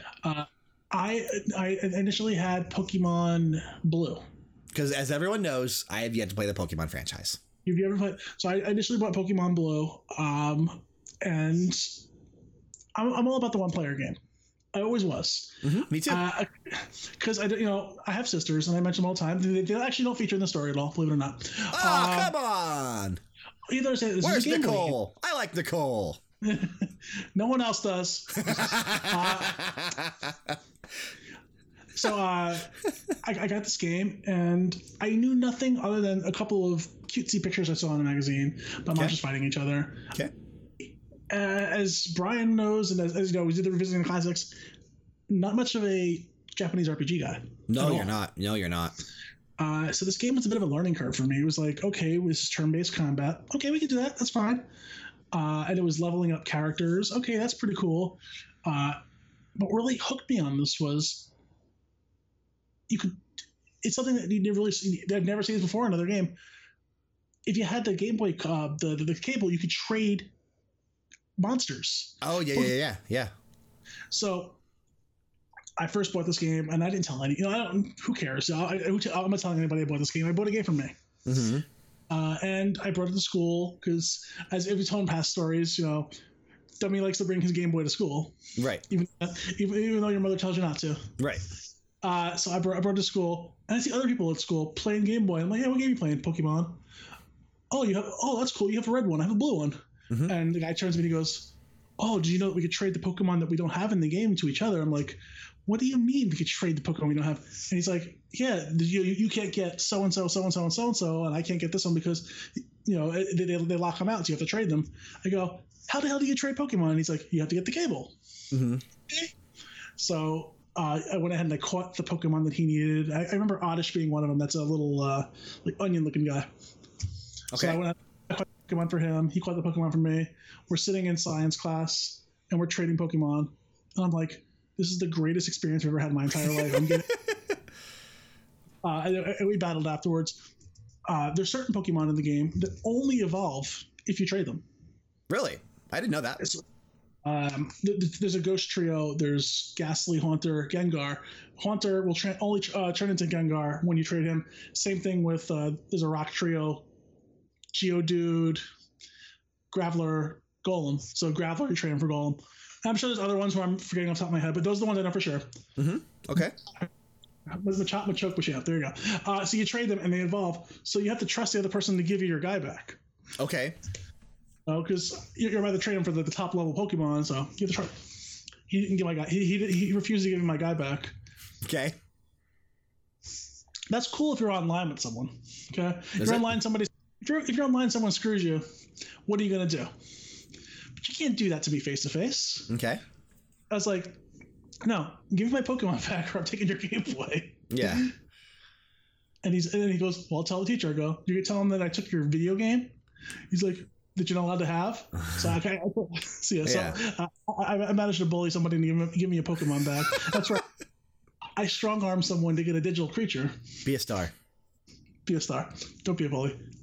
But Pokemon, there was 150 catchable characters. Mm-hmm. There's 151 Pokemon. There's one that was a special event only. Yeah. It's Mew. But I caught them all. It was one of the greatest. Gotta catch them all. There was a cartoon that went with it. And, but I've never played a game like this before that had so many different dynamics. And you're a Japanese RPG guy, so you understand, there's a whole battle system based upon, this beats that, this beats that, that beats that. So that was the new thing for me. So it definitely got me into the mindset that, like, hey, I could play these kinds of games. I will say, Pokemon introduced a whole new generation to Japanese RPGs. So I'm surprised that you never explored other JRPGs after Pokemon. There were little ones in between. I played a few things on PlayStation that you're like, oh, I can't believe you played that. But like, I was never a big JRPG guy. I liked Pokemon for just simple. I like to catch monsters, I like to train them, I like to name them, and it was my own little personal solace. Okay. And I would have been fine playing this game by myself to all of perpetuity. Until someone says, you can't catch them all by yourself. Right. And it kind of like clicked in my head like, oh, crap, I have to be social. I have to have friends. I have to actually be nice to people. Yeah, I got to go out there and play Pokemon Go. So, and I'll include her in the story on the back end now here. When the next generation of Pokemon games came out, which was Gold, Silver, and Crystal, I went ahead and I bought my sister a copy of Silver. I had Gold. This way I can get my Pokemon without having to actually socialize with other people. You used her. You used Nicole. That's what I do. Okay. And she didn't even want to play the game, so I actually ended up playing the game twice on my own. So. That's generally what people do for Pokemon, so that way they don't have to socialize. You buy both copies and you play them, and then you trade with yourself. And live in your sad little world. Yeah, I don't do that anymore. Now, in newer Pokemon games, there's actually a global trade exchange, so you can actually put something up, say what you want, and you almost always get it, so you don't even have to be social. Oh, is that true? That's a thing. Yeah. Or I could trade with you by a long distance. Like if you have something I want, we could just trade it. I don't need to actually. Well, that's a friendship. We actually know each other. Do you think that when Pokemon comes out on the Switch, there will be two versions? That would be weird. That really would be weird. But they do it on the 3DS every single time. That would be it would be odd to put a different version on a console, but I wouldn't be opposed to it. I think they will. I think this is going to be a mainline Pokemon. I think we're going to see two different versions because you really don't need two versions anymore. Thanks to this global trade exchange. Sure. I was able to get every single Pokemon from the last game without any issue whatsoever. So the fact that they locked certain characters up in me. But you wouldn't have been able to had they not released, obviously, Ultra Sun, Ultra Moon. They had different Pokemon in each one, so you wouldn't have been able to. But I was. Yeah. Because like. But what I'm saying is you wouldn't have been able to had there only been one version. There would have been less Pokemon, is what I'm trying to say. Less Pokemon with only one version of the game. You still would have been able to get them all for whatever game you purchased, and if that was the only game that was out, that would have been all of it. No. I was able to get all of them from both games, is what I'm trying to say. No, I understand that. But what I'm saying is, okay, say you bought Sun, right? I have Ultra Sun, yeah. Yeah, so if Ultra Moon wasn't a thing, the Pokemon that are in Ultra Moon just wouldn't have been there to begin with. There would have been that many less Pokemon. They wouldn't have just added them to Ultra Sun. So if there's only one Pokemon game, then they wouldn't be locked away. They'd all be there. Well, exactly. That's what I'm trying to say. So I think it's cool to have two versions to where you still have to trade even online. You still have to trade. The easier way to do this is to make one game, but region lock Pokemon. So that you have to trade with people in Japan. You have to trade people in Australia. So it would make like, you have the Pokemon you catch in your homeland are different. They did that with Pokemon Go. Pokemon Go, there were certain Pokemon you could only catch. You could only catch at certain places, which would be cool. Which is why Xavier Woods from Up Down Down, when Pokemon Go was going, WWE travels the world. Yeah, so he got them all. He's like, oh yeah, we're going hunting for this one. We're going hunting for that one because he's going to Australia. He's going to Japan. Right. He's going all over the place. Right. So that would be cool because it would help build a better global community. Right.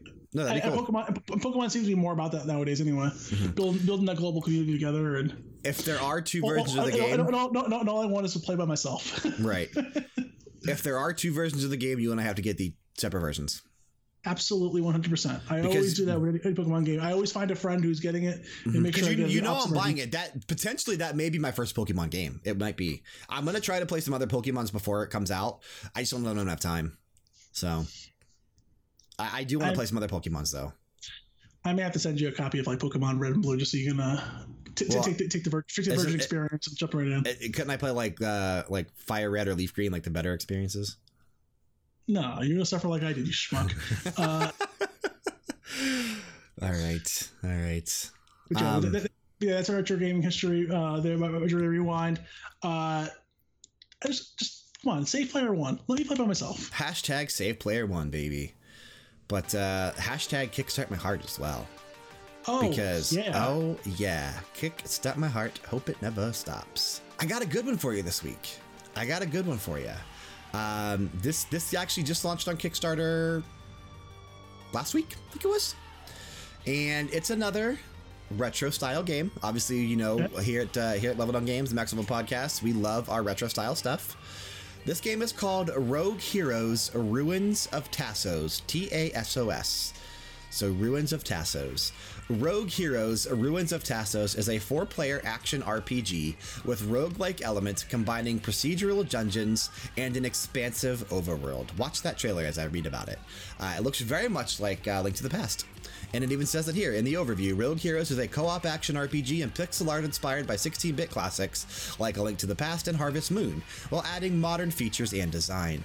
Rogue Heroes is far along in development towards the early access release coming shortly on PC.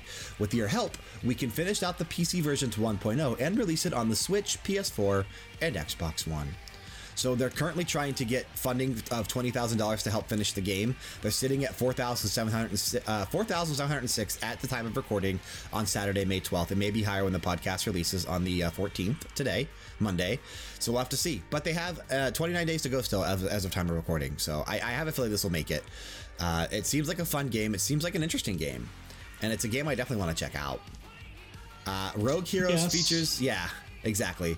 Rogue Heroes features classic top-down sword slashing combat with a large set of tools, spells, and weapons at your disposal. Fight through 6+ dungeons, each with their own style, room layouts, and unique dangers. Dungeons are procedurally generated to connect handmade rooms and mix up the layout so no two runs are ever the same. Keys, puzzles, and traps are mixed up. Even with the same rooms, things won't always play out the exact same way. Combining randomization with hand placement gives replayability without the fallbacks of uninteresting design that can come from full random generation. This just looks so good, dude. Like, the dungeons look like A Link to the Past 100%. Like, legit, Link to the Past 100%. And then there's like freaking hockey and ice skating mini games that you can do that look like straight out of Harvest Moon. I need you to go ahead and put $200 towards this game now. At $200, this game will give you the ability to design an NPC. I want Brian in this game so bad. I won't do that. I can't afford that, dude. I can't afford that. Come on now. Can't afford that. You can play solo or co-op with up to 4 players through the entire campaign beginning to end, build up your village into a bustling community, take down the dungeons that threaten the outer areas, and collect tools to open up your world. Max out your hero and take them into the infinite dungeon to see how they stack up against a never-ending onslaught of enemies, traps, and puzzles. What I really like about this is the fact that you have full control over building up your town. Again, town building, one of the major things I love about games. That's why I like Level 5, I like Ni no Kuni, I like Dark Cloud, I like White Knight Chrono. I love building up my town. ActRaiser from the old SNES. I love building up a town. So the fact that you're letting me do that makes me very, very, very, very happy. It even says here, you choose what to build and where to build it. So that's actually really, really cool. All right, Brian, how about at least jumping in at the $50 level? $50 is a digital copy of the game plus a soundtrack, your name in the credits, and on one of the tombstones in the graveyard area. Maybe. If you won't be an NPC, at least kill yourself. Maybe I'll kill myself. Maybe I'll kill myself. It says, fish, fight, farm, build, and explore. There's many things to do in Rogue Heroes, all with their own progression that feeds into the other activities and pursuits. I just love this whole mix-up of Harvest Moon and Zelda. I think this is a perfect game. Like, it won't be a perfect game, but it's a perfect concept for a game. You can actually play as a knight, a ranger, a mage. Like they give you different classes you can play as. A witch. Yeah. Yep. So different stuff you can actually play as. And like I said, legit, it looks like this looks like a weird combination in terms graphically of Link to the Past and SNES Harvest Moon. It does. I highly recommend checking this out. Go look up this game, Rogue Heroes, Ruins of Tassos on Kickstarter. Let's give them the bump. Let's help them out. Let's get this game funded. I want to play it. 100%. I want to play this game. I'm going to back this project. Are you? You guys aren't doing this to me, though. just once. Just once. Find a Kickstarter in my heart that I don't want to put money towards. Are you going the $15 just for the copy of the game, or are you going $20 for the soundtrack? I'm going to go 25. 25, which will get you name in the credits. Name in the credits as well, yeah. Name in the credits. Okay. What do you? Oh, you actually haven't had one actually get completed yet since you've been doing this. So, what are you gonna put? Are you gonna put Frank? Or are you gonna put Level Down Games? Level Down Games. I'm all about the brand. Okay, cool. Hey there, Brian from the Max Level Podcast once again. Wanted to talk to you real quick about our plans for E3 2018. The kickoff begins Saturday, June 9th in the AM on the East Coast. A specific time will be announced as it gets closer as we finalize things. We're going to be kicking off our E3 2018 coverage with a live recording of the Max Level Podcast. Fear not, if you can't make it over at twitch.tv/leveldowngames for the live recording, the podcast will still be uploaded to podcast services and YouTube on Monday, June 11th. But if you want to see us do it live, that's Saturday, June 9th in the AM on the East Coast. So it'll be really early for you folks on the West Coast, but it's going to be fun. And we're going to have 4 days of coverage for E3 2018. As soon as we're done recording the Max Level Podcast, we're going to go immediately into our EA pre-show, followed by our reactions to the EA press conference, followed by an EA post-show, where we're going to discuss everything that was announced and everything that we saw, our thoughts and impressions. After that, we'll take a quick break and we'll do a gaming session. And then it all continues on Sunday with Microsoft, Bethesda, maybe Devolver Digital, who knows? I loved their conference last year. I'd love to see them back this year. Monday is Ubisoft, the PC gaming show, Square Enix, and Sony, and then we'll cap things off on Tuesday with Nintendo's E3 2018 Nintendo Direct. It's going to be fun. Our entire schedule will eventually be posted over at leveldowngames.com/E3 2018.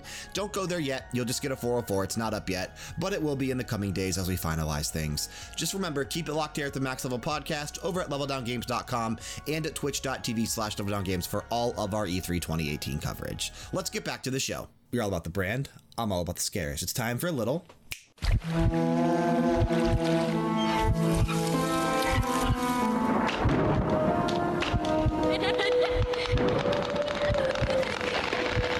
Are you afraid of the dark? Alexa, turn off the lights. We are deep into Ben Drowned. We are deep into Ben Drowned. And obviously we're going to stretch this out across 5 weeks. Found out Ben Drowned Part 3 and Ben Drowned Part 4 are really short. So we're going to combine them on today's episode, submitted for the approval of the Level Down Games Society. We continue the tale of Ben Drowned, starting with Part 3, which is titled Drowned. I know it's early in the morning. I stayed up all night. I can't sleep. I don't care if people see this. That's not the point. I just want the word to get spread so I don't suffer for nothing. I've lost the will to type about this. The less I dwell on it, the better. I think the video speaks for itself that I released. I played the Elegy of Emptiness at the first prompt I was given by the game, but I think that's what the game or Ben wanted me to do. And I can't believe I'm even humoring the absurd idea he exists within the game. He's following me now, but not just in the game. He's in my dreams. I see him all the time, behind my back, just watching me. I haven't gone to any of my classes. I've stayed in my dorm room with the windows closed and the blinds shut. That way I know he can't watch me. However, he still gets to me when I play. When I play, he still sees me. The game is scaring me now. It talked to me for the first time, not just using the text already in the game, but the game literally spoke to me. It referenced Ben. I don't know what it means or what it wants. I never wanted this. I just want my old life back. Stuff like this doesn't happen to people like me. I'm just a teenager. It's not fair. I want to go home and see my parents again. I'm so far away from home, but I just want to hug my mom. I just want to forget the statue's horrible blank face. My original game file is back, just the way I left it before it was gone. I don't want to play anymore though. I feel like something bad will happen if I don't, but that's impossible. It's just a video game, right? It can't hurt me, even if it's haunted or not. Like, seriously, though. It can't hurt me, right? That's what I keep telling myself, but every time I think about it, I'm not sure. It's the end of part 3. Let's move on to part 4. Yeah. Let's move on to part 4, which is titled Jeduceable. Let me just clear things up. I know you guys are worried, but Jeduceable is okay. He finished moving out today and said he's going back home to take the semester off. I'm not really sure what happened. I have a vague idea, but you guys probably know more than I do. I'm Jeduceable's friend, and obviously, I've known something was wrong with him for a few days now. Jeduceable, I'm assuming, is the guy that was posting the stories on this message board, whatever it was. He stayed in his room all the time, fell out of contact with all of his friends, and I'm pretty sure he hasn't been eating anything. I tried talking to him several times, but he would cut me off or keep the conversation brief. When I asked him about his strange behavior, it was like he was convinced something was haunting him. Yesterday I came by to borrow a book and he was looking awful, with horrible bags under his eyes. He handed me a flash drive and gave me specific instructions. He told me he needs me to do one last favor for him. He finally explained to me what has been going on. He gave me the account info to his YouTube account and instructions to post the rest of his story. He said you guys deserve to see the end. He told me he's getting away from here, that the game lured him to play again instead of trying to change things, and he shouldn't have done that. He told me to upload the footage and inform people what happened. I told him he could do it himself, and he got this wild look in his eye, saying he is never looking at the game again. That's the last thing he ever said to me. He never even said bye when his parents came to pick him up. I was hoping I'd at least get a chance to meet his parents, but they were in and out so quick, I never saw them. I honestly cannot tell you what happened. When he spoke, it was kind of hard to understand him. His messed up appearance distracted me too. On the flash drive was footage of the game last night, a text document with his name and a password for YouTube, and a third document called thetruth.txt that contained what he told me were his last notes that he'd taken about this game. He told me it meant everything to him that I follow his instructions exactly. Normally, I wouldn't be so to the letter for a request over a stupid game, but the way he spoke and looked made me understand that this was really serious. I've had this video since yesterday, but had to have someone help me use Pinnacle. It's really not my forte. After watching it, I had to go back through and look at the other videos on his YouTube account to figure out what was going on. Even then, I'm still really confused. The video is being released tonight, but the truth.txt will be released on September 15th, just like he requested. I don't know why he wants to wait for his notes to be published, but after what he's been through, I'll honor the request. I haven't dared peek at it yet, so the first time I see it will be the first time you see it out of respect to my friend. To answer your question, no, I haven't tried calling him yet. I think I'll give him a call tomorrow to see if he's okay or not. He should have gotten back home by now. About the video, I cut straight to when he loaded the Ben file in the game. Looking back, I realized that Jeduceable left the save select screen in because it occasionally said different names. My bad for that, but all it said this time was the same at the end of the last video, which was Lincoln Ben. I wasn't there when he played it, but it looks to me like in the beginning he's testing out his equipment or seeing what items he has or something. Apparently they've changed randomly before. The video starts. He really wants you guys to see this. After that, I think the game got too personal for him. And that's the end of part 4, Jeduceable. Next week, we'll conclude Ben Drowned with part 5, titled The Truth. I'm scared. I will say I liked part 1 and 2 better than 3, 4, and probably 5. I think obviously the story got a little too long, but we have to finish it for completion's sake. Yes. But I think part 1 and 2 were definitely the strongest parts of the story. Alexa, turn on the lights. Please. Alexa, turn on the lights. Oh my God, Ben's behind you! Ben. He just beeped. That's how he speaks to you with the elegy of emptiness. That's going to bring us to the close of the podcast today. Unless you have anything else you wanted to discuss before we get out of here. Nothing. Just remember, guys, mark your calendars. June 9th, live episode. Oh, it's not June 11th? It's June 9th? Really? Yeah, see? Your boy got you. Don't you worry. June 9th at 11 a.m. Eastern on twitch.tv/DoubleDownGames will be live for a max level podcast recording right before we go live with our EA press conference pre-show. It's going to be a busy weekend. Eventually, we're going to have a full catalog of E3 stuff up on our website. It'll be leveldowngames.com/E3 2018. It's not up yet. Don't go to it, but it will be soon. It'll be a full calendar of events that we're planning from that Saturday through Tuesday. There'll be press conferences, there'll be reactions, post-shows, pre-shows, even some gaming sessions in between as well. It's going to be a busy 4 days. We're going to try to get some guests on. Maybe we'll call Julio. You never know. You never know. You never know. And Frank damn Bell better make sure he tries to get Monday and Tuesday off. You damn well better make sure. He's trying. You better put in for it already because we're a month away. I have. We want to thank you for sticking with us and listening to the Max Level Podcast. We also want to thank Dance with the Dead once again for all the awesome music. If you're interested in supporting us here at Level Down Games so we can continue to do what we love and bring quality content to you on a daily basis, remember that we have affiliate links in the descriptions for all of our podcasts on iTunes and Google Play, as well as the description box on all of our YouTube videos. We've got Amazon, TechniSport Gaming Chairs, Origin PC, and Razer. Supporting us through any or all of those affiliate links means the absolute world to us. If you enjoyed what we had to say and are watching us on YouTube, like, share, and leave a comment down below. If you're listening on either iTunes or Google Play or Stitcher, remember to leave us a rating and a review if you haven't done so already. It definitely helps us in terms of search results. If you didn't like what we had to say, let us know that too. We always take the negative feedback alongside that positive feedback. To stay up to date on all things Level Down Games, be sure to subscribe to us on YouTube. Follow the main account over on Twitter at OriginalLDG. I'm at Brian_LDG and Frank's at the Frankosaurus. We're both on Instagram. I'm at Brian.LDG and Frank's at the Frankosaurus once again. We can be found on Facebook for general posts and information. And finally, over at twitch.tv/LevelDownGames for all of our live streams, which are 5, 6, and sometimes even 7 days a week. Feel free to say hello when you drop on by. And remember, if you sub to us on YouTube, follow us on Twitch, and leave us a review on iTunes, we will send you 1, 2, or maybe even more crappy Steam games from Frank's ever-growing library of crappy Steam games. And he has a lot. He has a lot. Doing all these things to ensure that you never miss an episode of Max Level, our video game podcast every Monday. Game Oracles, our video game trailer show every Tuesday. BG Mania, a video game music podcast every Wednesday. And Glow, a podcast dedicated to professional wrestling every Thursday. Plus, you'll have access to all of our video reviews, top 10 series, revisiting the classics, the first hour, unboxings, let's plays, reaction videos, and so much more.